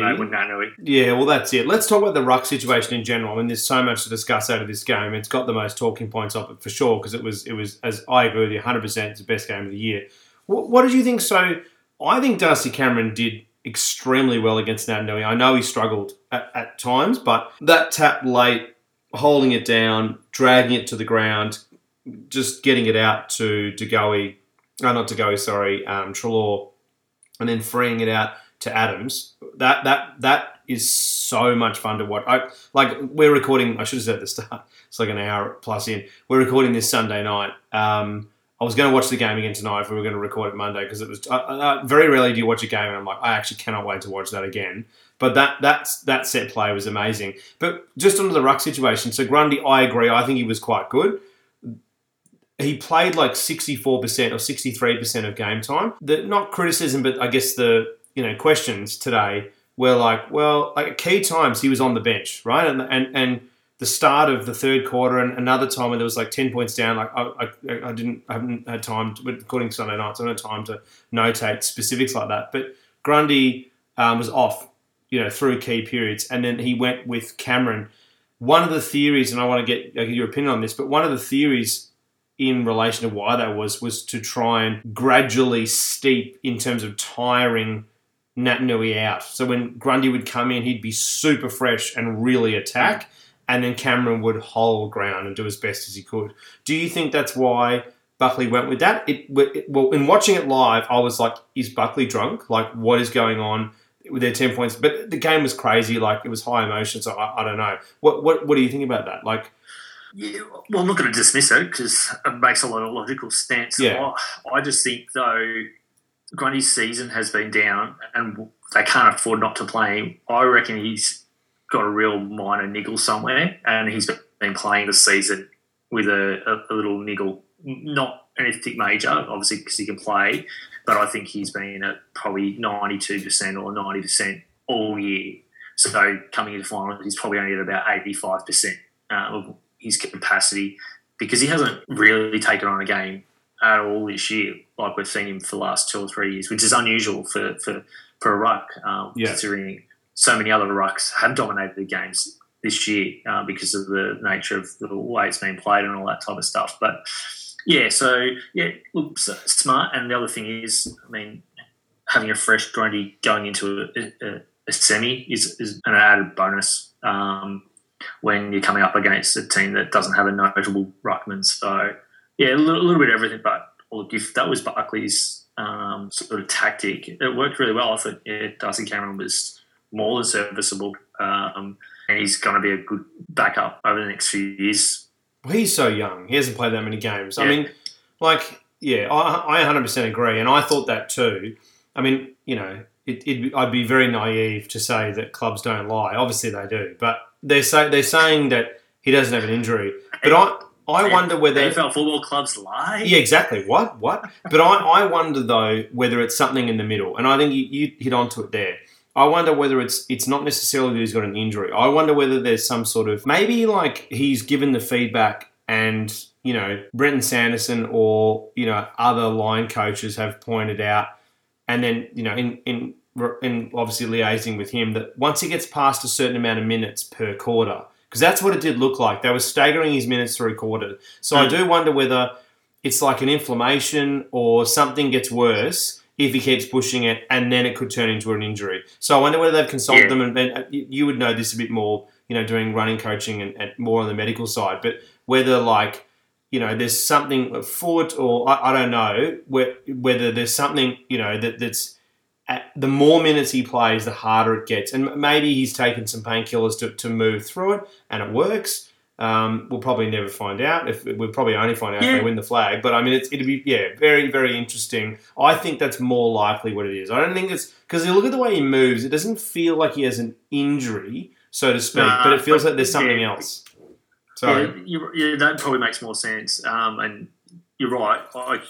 Just from a personal perspective, years ago, I had really tight ICB band, which is the band that runs from your hip down the side of your quad into your knee, and it's a common issue with runners, but all types of athletes. It gets really, really tight, and I could run up for maybe 8Ks before the tightness in my knee got so excruciating. I felt like my knee was going to explode. Yeah. So you're right. You probably touched on something that might just be this tightness or something that it's not an injury. But it's not going to go away while he continues to play. It probably needs weeks or months of rehab and massage for it to be completely released or whatever it might be, so he can continue. So, yeah, you touched on a really good point there. That's probably more likely that there's just something there that stops him from playing an entire quarter. Yeah, I don't think it's necessarily an injury, and that's why I think it's something in the middle. Like I hurt my Achilles some time ago, and I did some myotherapy and a few other bits and pieces, and it was fine. But I remember, for a good month or so, any kind of pushing it after a period of time, it's not uncommon at all. Then it would start to inflame, and it would get a lot worse. Yeah. But then I was able to rest it, ice it, do nothing for I think it was about 4 or 5 weeks off the top of my head.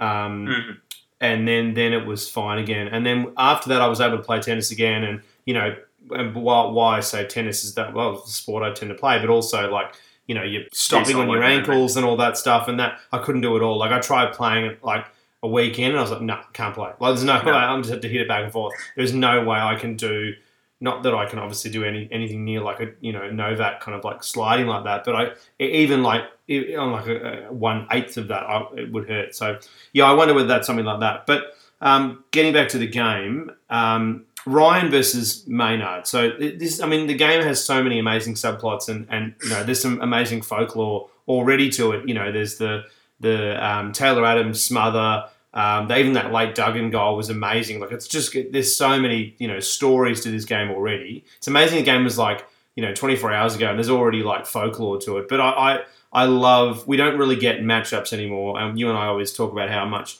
of a shame that is. But it's never going to go backwards now with behind the goals footage and the way the game's played defensively and all that stuff. So that's in the bin. But every now and then you do get it to some degree.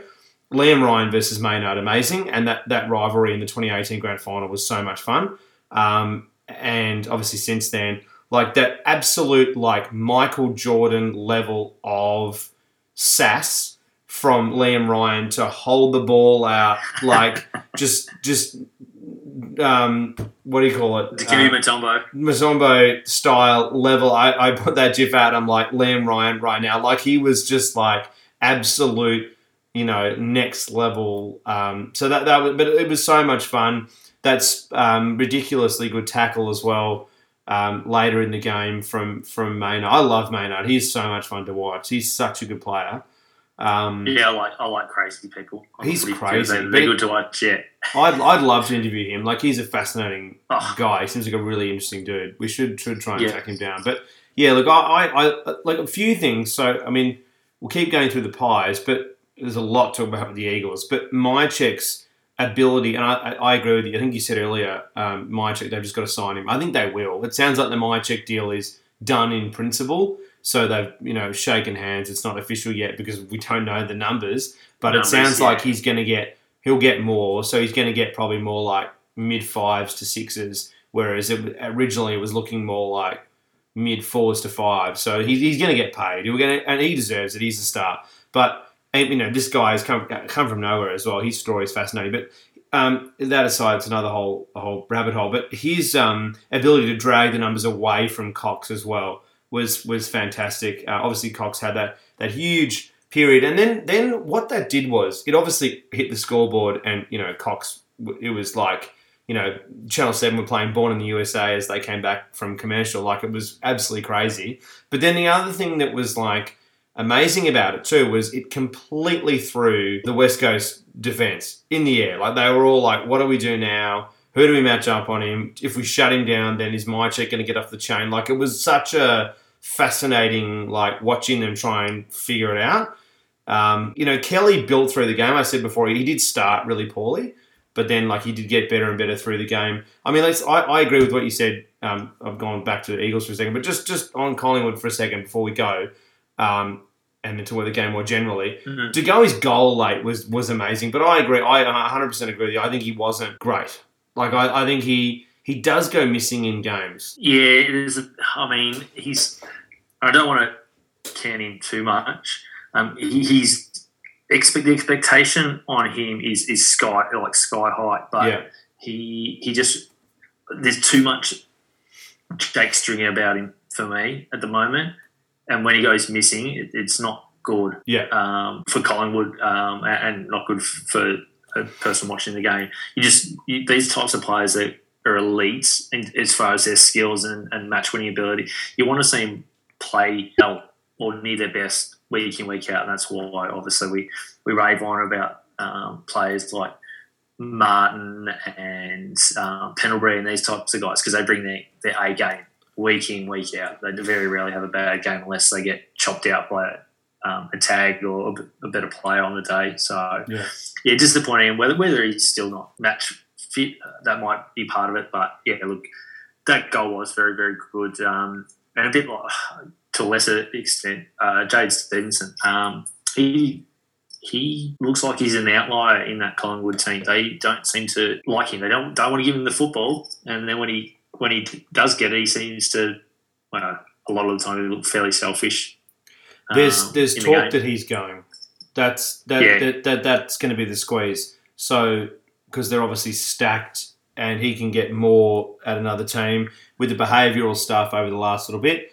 But then also, my understanding is Moore's definitely going to get done. That deal will get official. Myercheck will get official.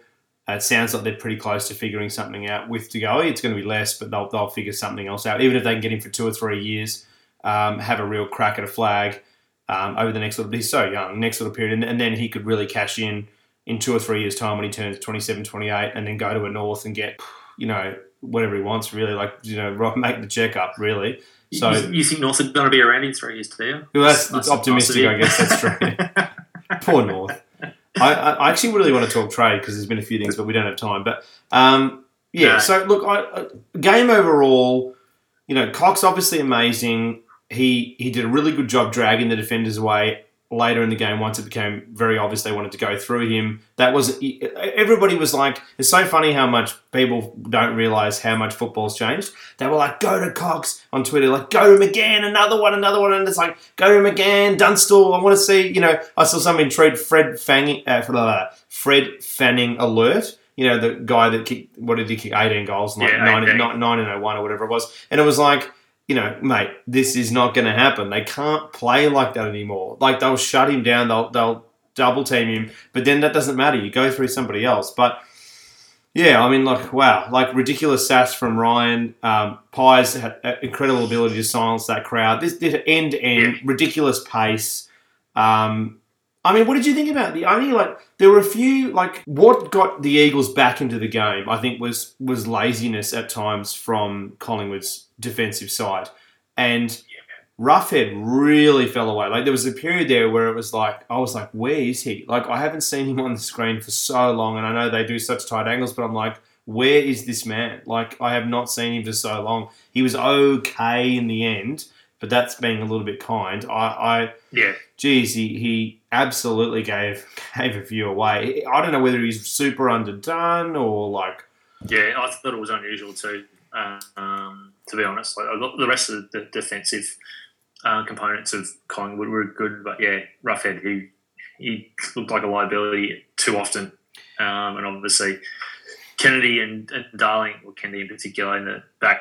Or second half particular, started to light up a little bit and could have been the game changer. But yeah, huge effort we have to back over this, like huge effort by Darcy Cameron late in that contest. Like that is an incredible set. That is an amazing, like I wrote down in my notes, I literally wrote down, this is peak football. Like there was that period where it was so pure and so skillful and so, it just had every blood, sweat and tears into that. Like it was just so good.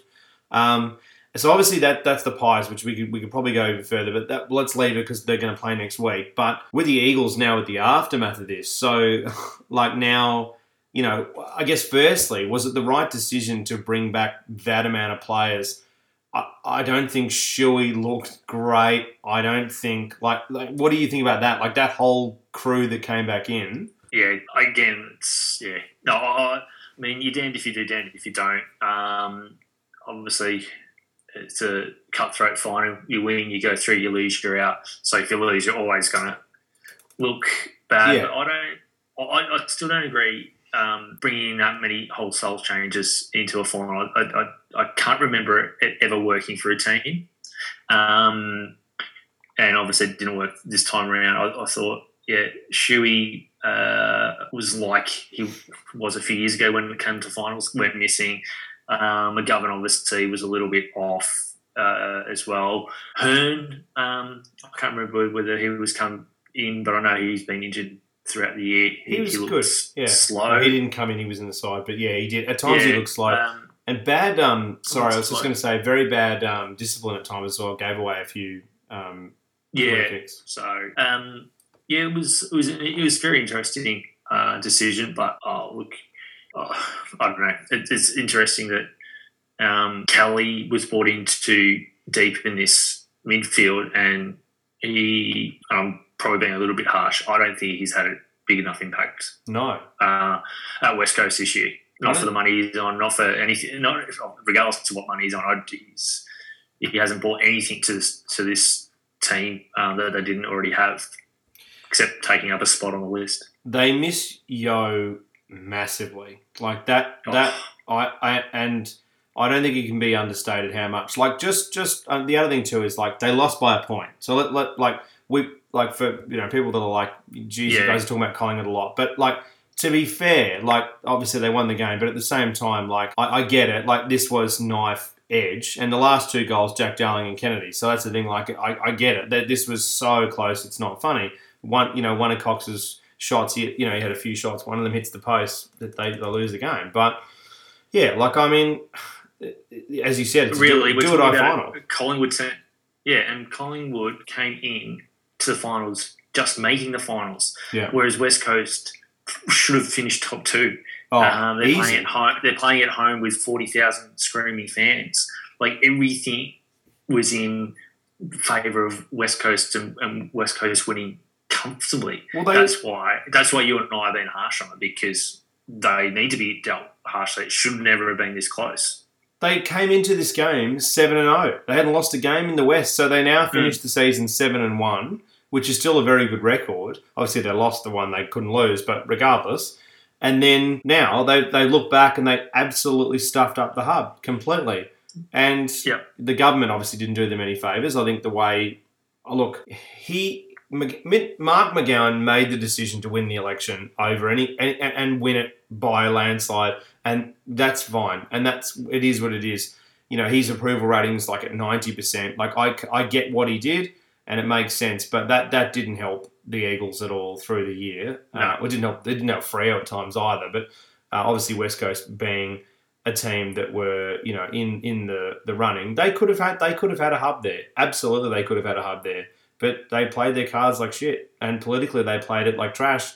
And he's throwing shade on Gillon McLachlan. It's like, mate, anyway, it's funny. I actually said to somebody yesterday, I was like, if anyone tries to argue to me that this WA chip on the shoulder about the East Coast doesn't exist, I'll vomit on them. Like, this is the most... This whole scenario of this year clear as daylight has been the ninth symphony of that. It has been the dark side of the moon of it. It is the pièce de résistance of that. It is so ludicrous how sad that chip is and how sharp the chip is. It's very sad. But that's look, you know, be sad. Do your thing over there. It's fine. But like the way you played your cards, don't throw the toys out of the cot when you play it like trash through all year. That's the reality. Yeah. Don't be a sad sack at the end. But anyway, so like Nick Nat, Shepherd, Gaff, the three that missed the flag. Wow, I felt the worst for Gaff. You know, he cracked somebody. I don't feel bad for him. He should have played in the grand final. Don't punch somebody in the face. I'll never feel bad for that guy. But unless something horrific happens to him. But at this stage, I don't feel bad. Shepherd, bad injury. It's he's not as high profile. But Nick Nat, like that, I felt bad. Like I really like Nick Nat, and that was like far out. This guy, like, it's another year where he could have gone deep. They had so many chances. I know they won a lot in the West, but they lost to the Gold Coast. They lost. We spoke about this about a month or so ago. Their record in the hub was a joke. It was so bad. It's like 3-10 or something. It was something horrendous. No, 3-7. Can't have been that high. Yeah, it was bad. It was very bad. Very, very sad and bad. Before we go back into the game itself, they've got a lot to think about now, West Coast, as far as how their list looks. Yeah. I forgot. They got Vardy on that list. Still, yeah. And he can't get into that team. Geez, he'd be a good pickup for a team looking for a ruck. Maybe he goes back to Geelong.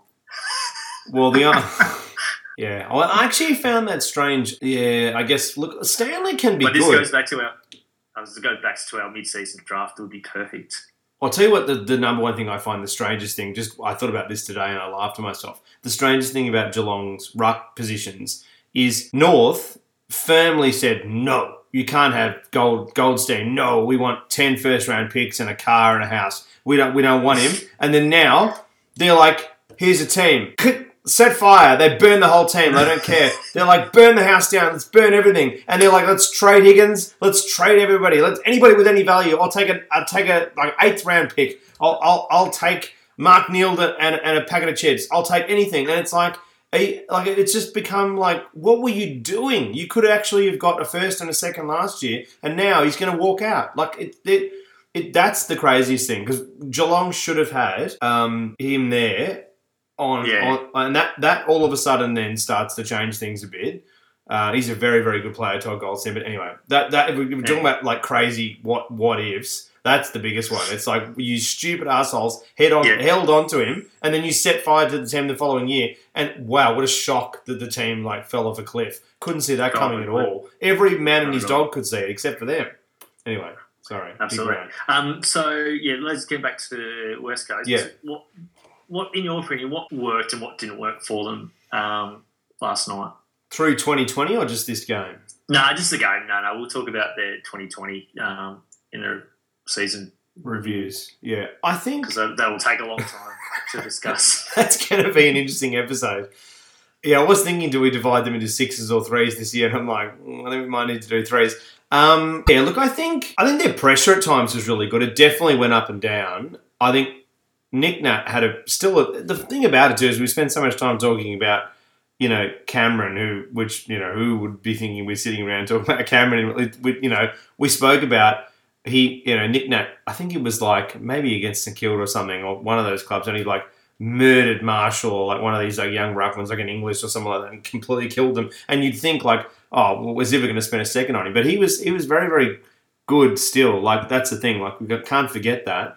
I think the injuries just took their toll in the end. I really felt that, West Coast, and this is more of a general thing, but I really did feel that West Coast had one more win in them. And I know this was only a point, and, this was a roll of the dice in a lot of respects. But I don't know. I think like a lot of what they did with Ryan was very good through the game. They weren't fearful, like in terms of the coaching, they weren't fearful of the tag from Maynard. I think they played that well.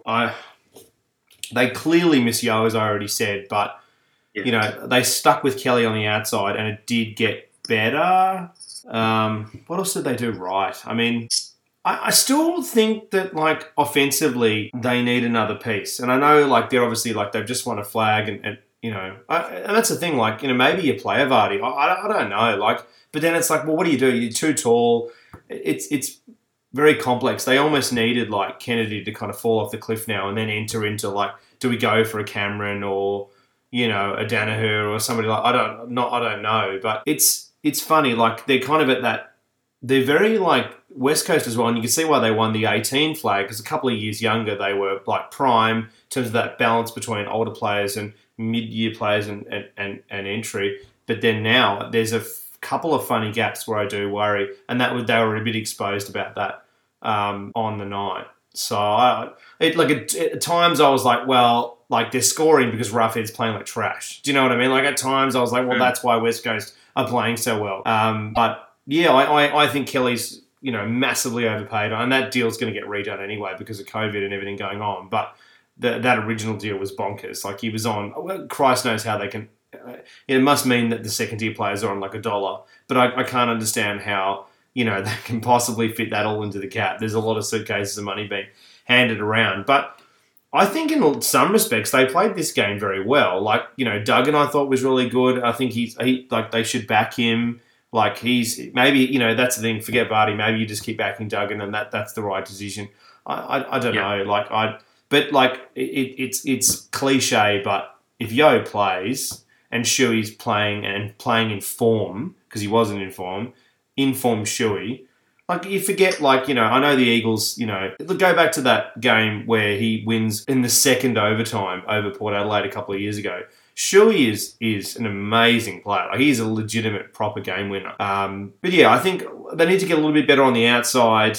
Look, the problem too is, like, it's hard not to get into 2020 football, but we're probably going to, like, there's a chance we could be in a hub again next year. Not for the whole year, but it could be like what the NBA's 2021 season looks like, in that they'll have a hub for the first, like, 20 or 30 games, like NBA, obviously not anywhere near as long for us, like maybe 7 or 8 games they might have in Victoria. And then everyone, when the cases are super low, hopefully they might then split out, and then we do, fly in, fly out. Who knows? But if that happens, they can't afford to blow that many chances. Like, I can't believe they lost with the crowd too. Like, this was the perfect backs against the wall Collingwood game. This was the backs against the wall game, pretty much. Like, this was an incredible effort. But I think, the Eagles did get a lot of stuff right. They only lost by a point. So, like, against a lights out Collingwood side. But yeah, these finals, as you pointed out, it's insanely cutthroat. Like, I can't find a heap of errors. We've pointed out a few, but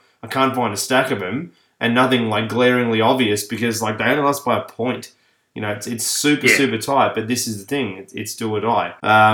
But yeah, look, I think that they're going to be a huge threat again next year. Another off-season in some of their younger players, and then getting a lot of their talent back. I think they said...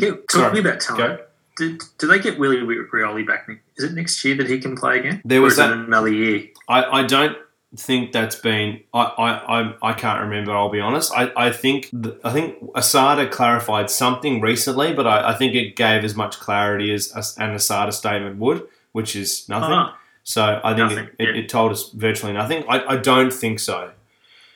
So maybe another small forward could be a bit of an option. I don't know. Like, they're such a rich, powerful club, and they've already got so many great players in the list. they'll go deep again next year, but they cannot. Yeah. They need to get it in their heads that it's likely that there will be a percentage of next year that they're playing away. So they need, and even if just count them as away games, right? So let's say next year they in the off season they say we are going to be playing. Just pretend, get it into their heads. We are maximum going to play 6 games in Perth, which is probably not the case, but just say to them that's the mindset that you need to be in. Don't think we're going to play 12, 13 games. After what's happened, they're not getting a hub next year. The hub won't be there. It'll be in Victoria because it's cheaper. If the cases are low, it'll be here because there's most 10 teams are here. So it's that's a lot more. And you got 2 grounds to utilise within the CBD. And Punt Road can be played as well. Punt Road's it's not got that much crowd there. They can fit 15,000 there, but it's not. Icon Park can fit 23,000, 22,000. Oh yeah, you got plenty of grounds. So you've actually got a few options. Yeah. So anyway, but it'll be here. There's no way. The only reason it wasn't here was because we had a shitload of cases. But anyway, so it was an incredible game for the ages, really, and. Yeah, one in this awesome rivalry. In this ridiculous rivalry, and it did have just some absolutely stupid ends. The last 1, 2, 3, the last 4 scores were all goals. And when you think about that at the end of a game, bang, bang, bang, bang, at the end of a game, it was so ridiculous. It was exhausting to watch. And particularly, it was such a shame. I don't know what you thought about this, but I guess we wouldn't have been able to record in this respect. But in a little bit of a shame, it was so late. I was starting to get a little bit tired towards the back end as well. But at the same time, 2 games back to back, it almost felt like this game today would have meant we're recording Sunday night. Would have meant it had a bit more air, and it was fine. And both games were so high paced as well. That was the other thing. So it was exhausting. I drank a lot of beer. Yeah. I had to keep up with them. I must admit, I did get into the old rosé through this. Nice. Given the heat, but also the exhaustion. It was very good though. It was exhausting, but as I said, I've been waiting for the finals for probably a month or so now. So it's nice to be here. Yeah, but so many chapters through this game. I'm looking forward to watching it again. That gap in the third quarter where the Eagles really slowed down. They thought they'd done enough. Pies weren't damaging enough, and it just had everything. It was an amazing boxing match of a game. So. Yeah, absolutely. That is, any questions, please hit us up. Obviously, with all 4 of those games, we absolutely could have gone around a whole bunch of different avenues. Hit us up at AFL Deep Dive on any social media, afldeepdive@gmail.com. Massive thanks to our sponsors at Hops to Home. Hops to Home's a delicious craft beer delivery service. You can use the promo code AFL Deep Dive to get $25 off your first pack. Great way to try craft beer, particularly in the current climate. Also, check out Beyond the Game TV. Fantastic sports producer that works with us. Great content he's got at the moment. NBA Finals, obviously, heading to Game 3 tomorrow, I think 10:30 Australian time. Looks like the Lakers are going to sweep, but he's got some really interesting NBA content, UFC, tennis, various other stuff that's still continuing because obviously AFL's heading towards the back end now. Yeah, thank you for listening and viewing and checking us out. We'll do it all again soon for the semi-final preview. That's it. We'll see you for the preview. See you guys. Cheers, guys. Bye.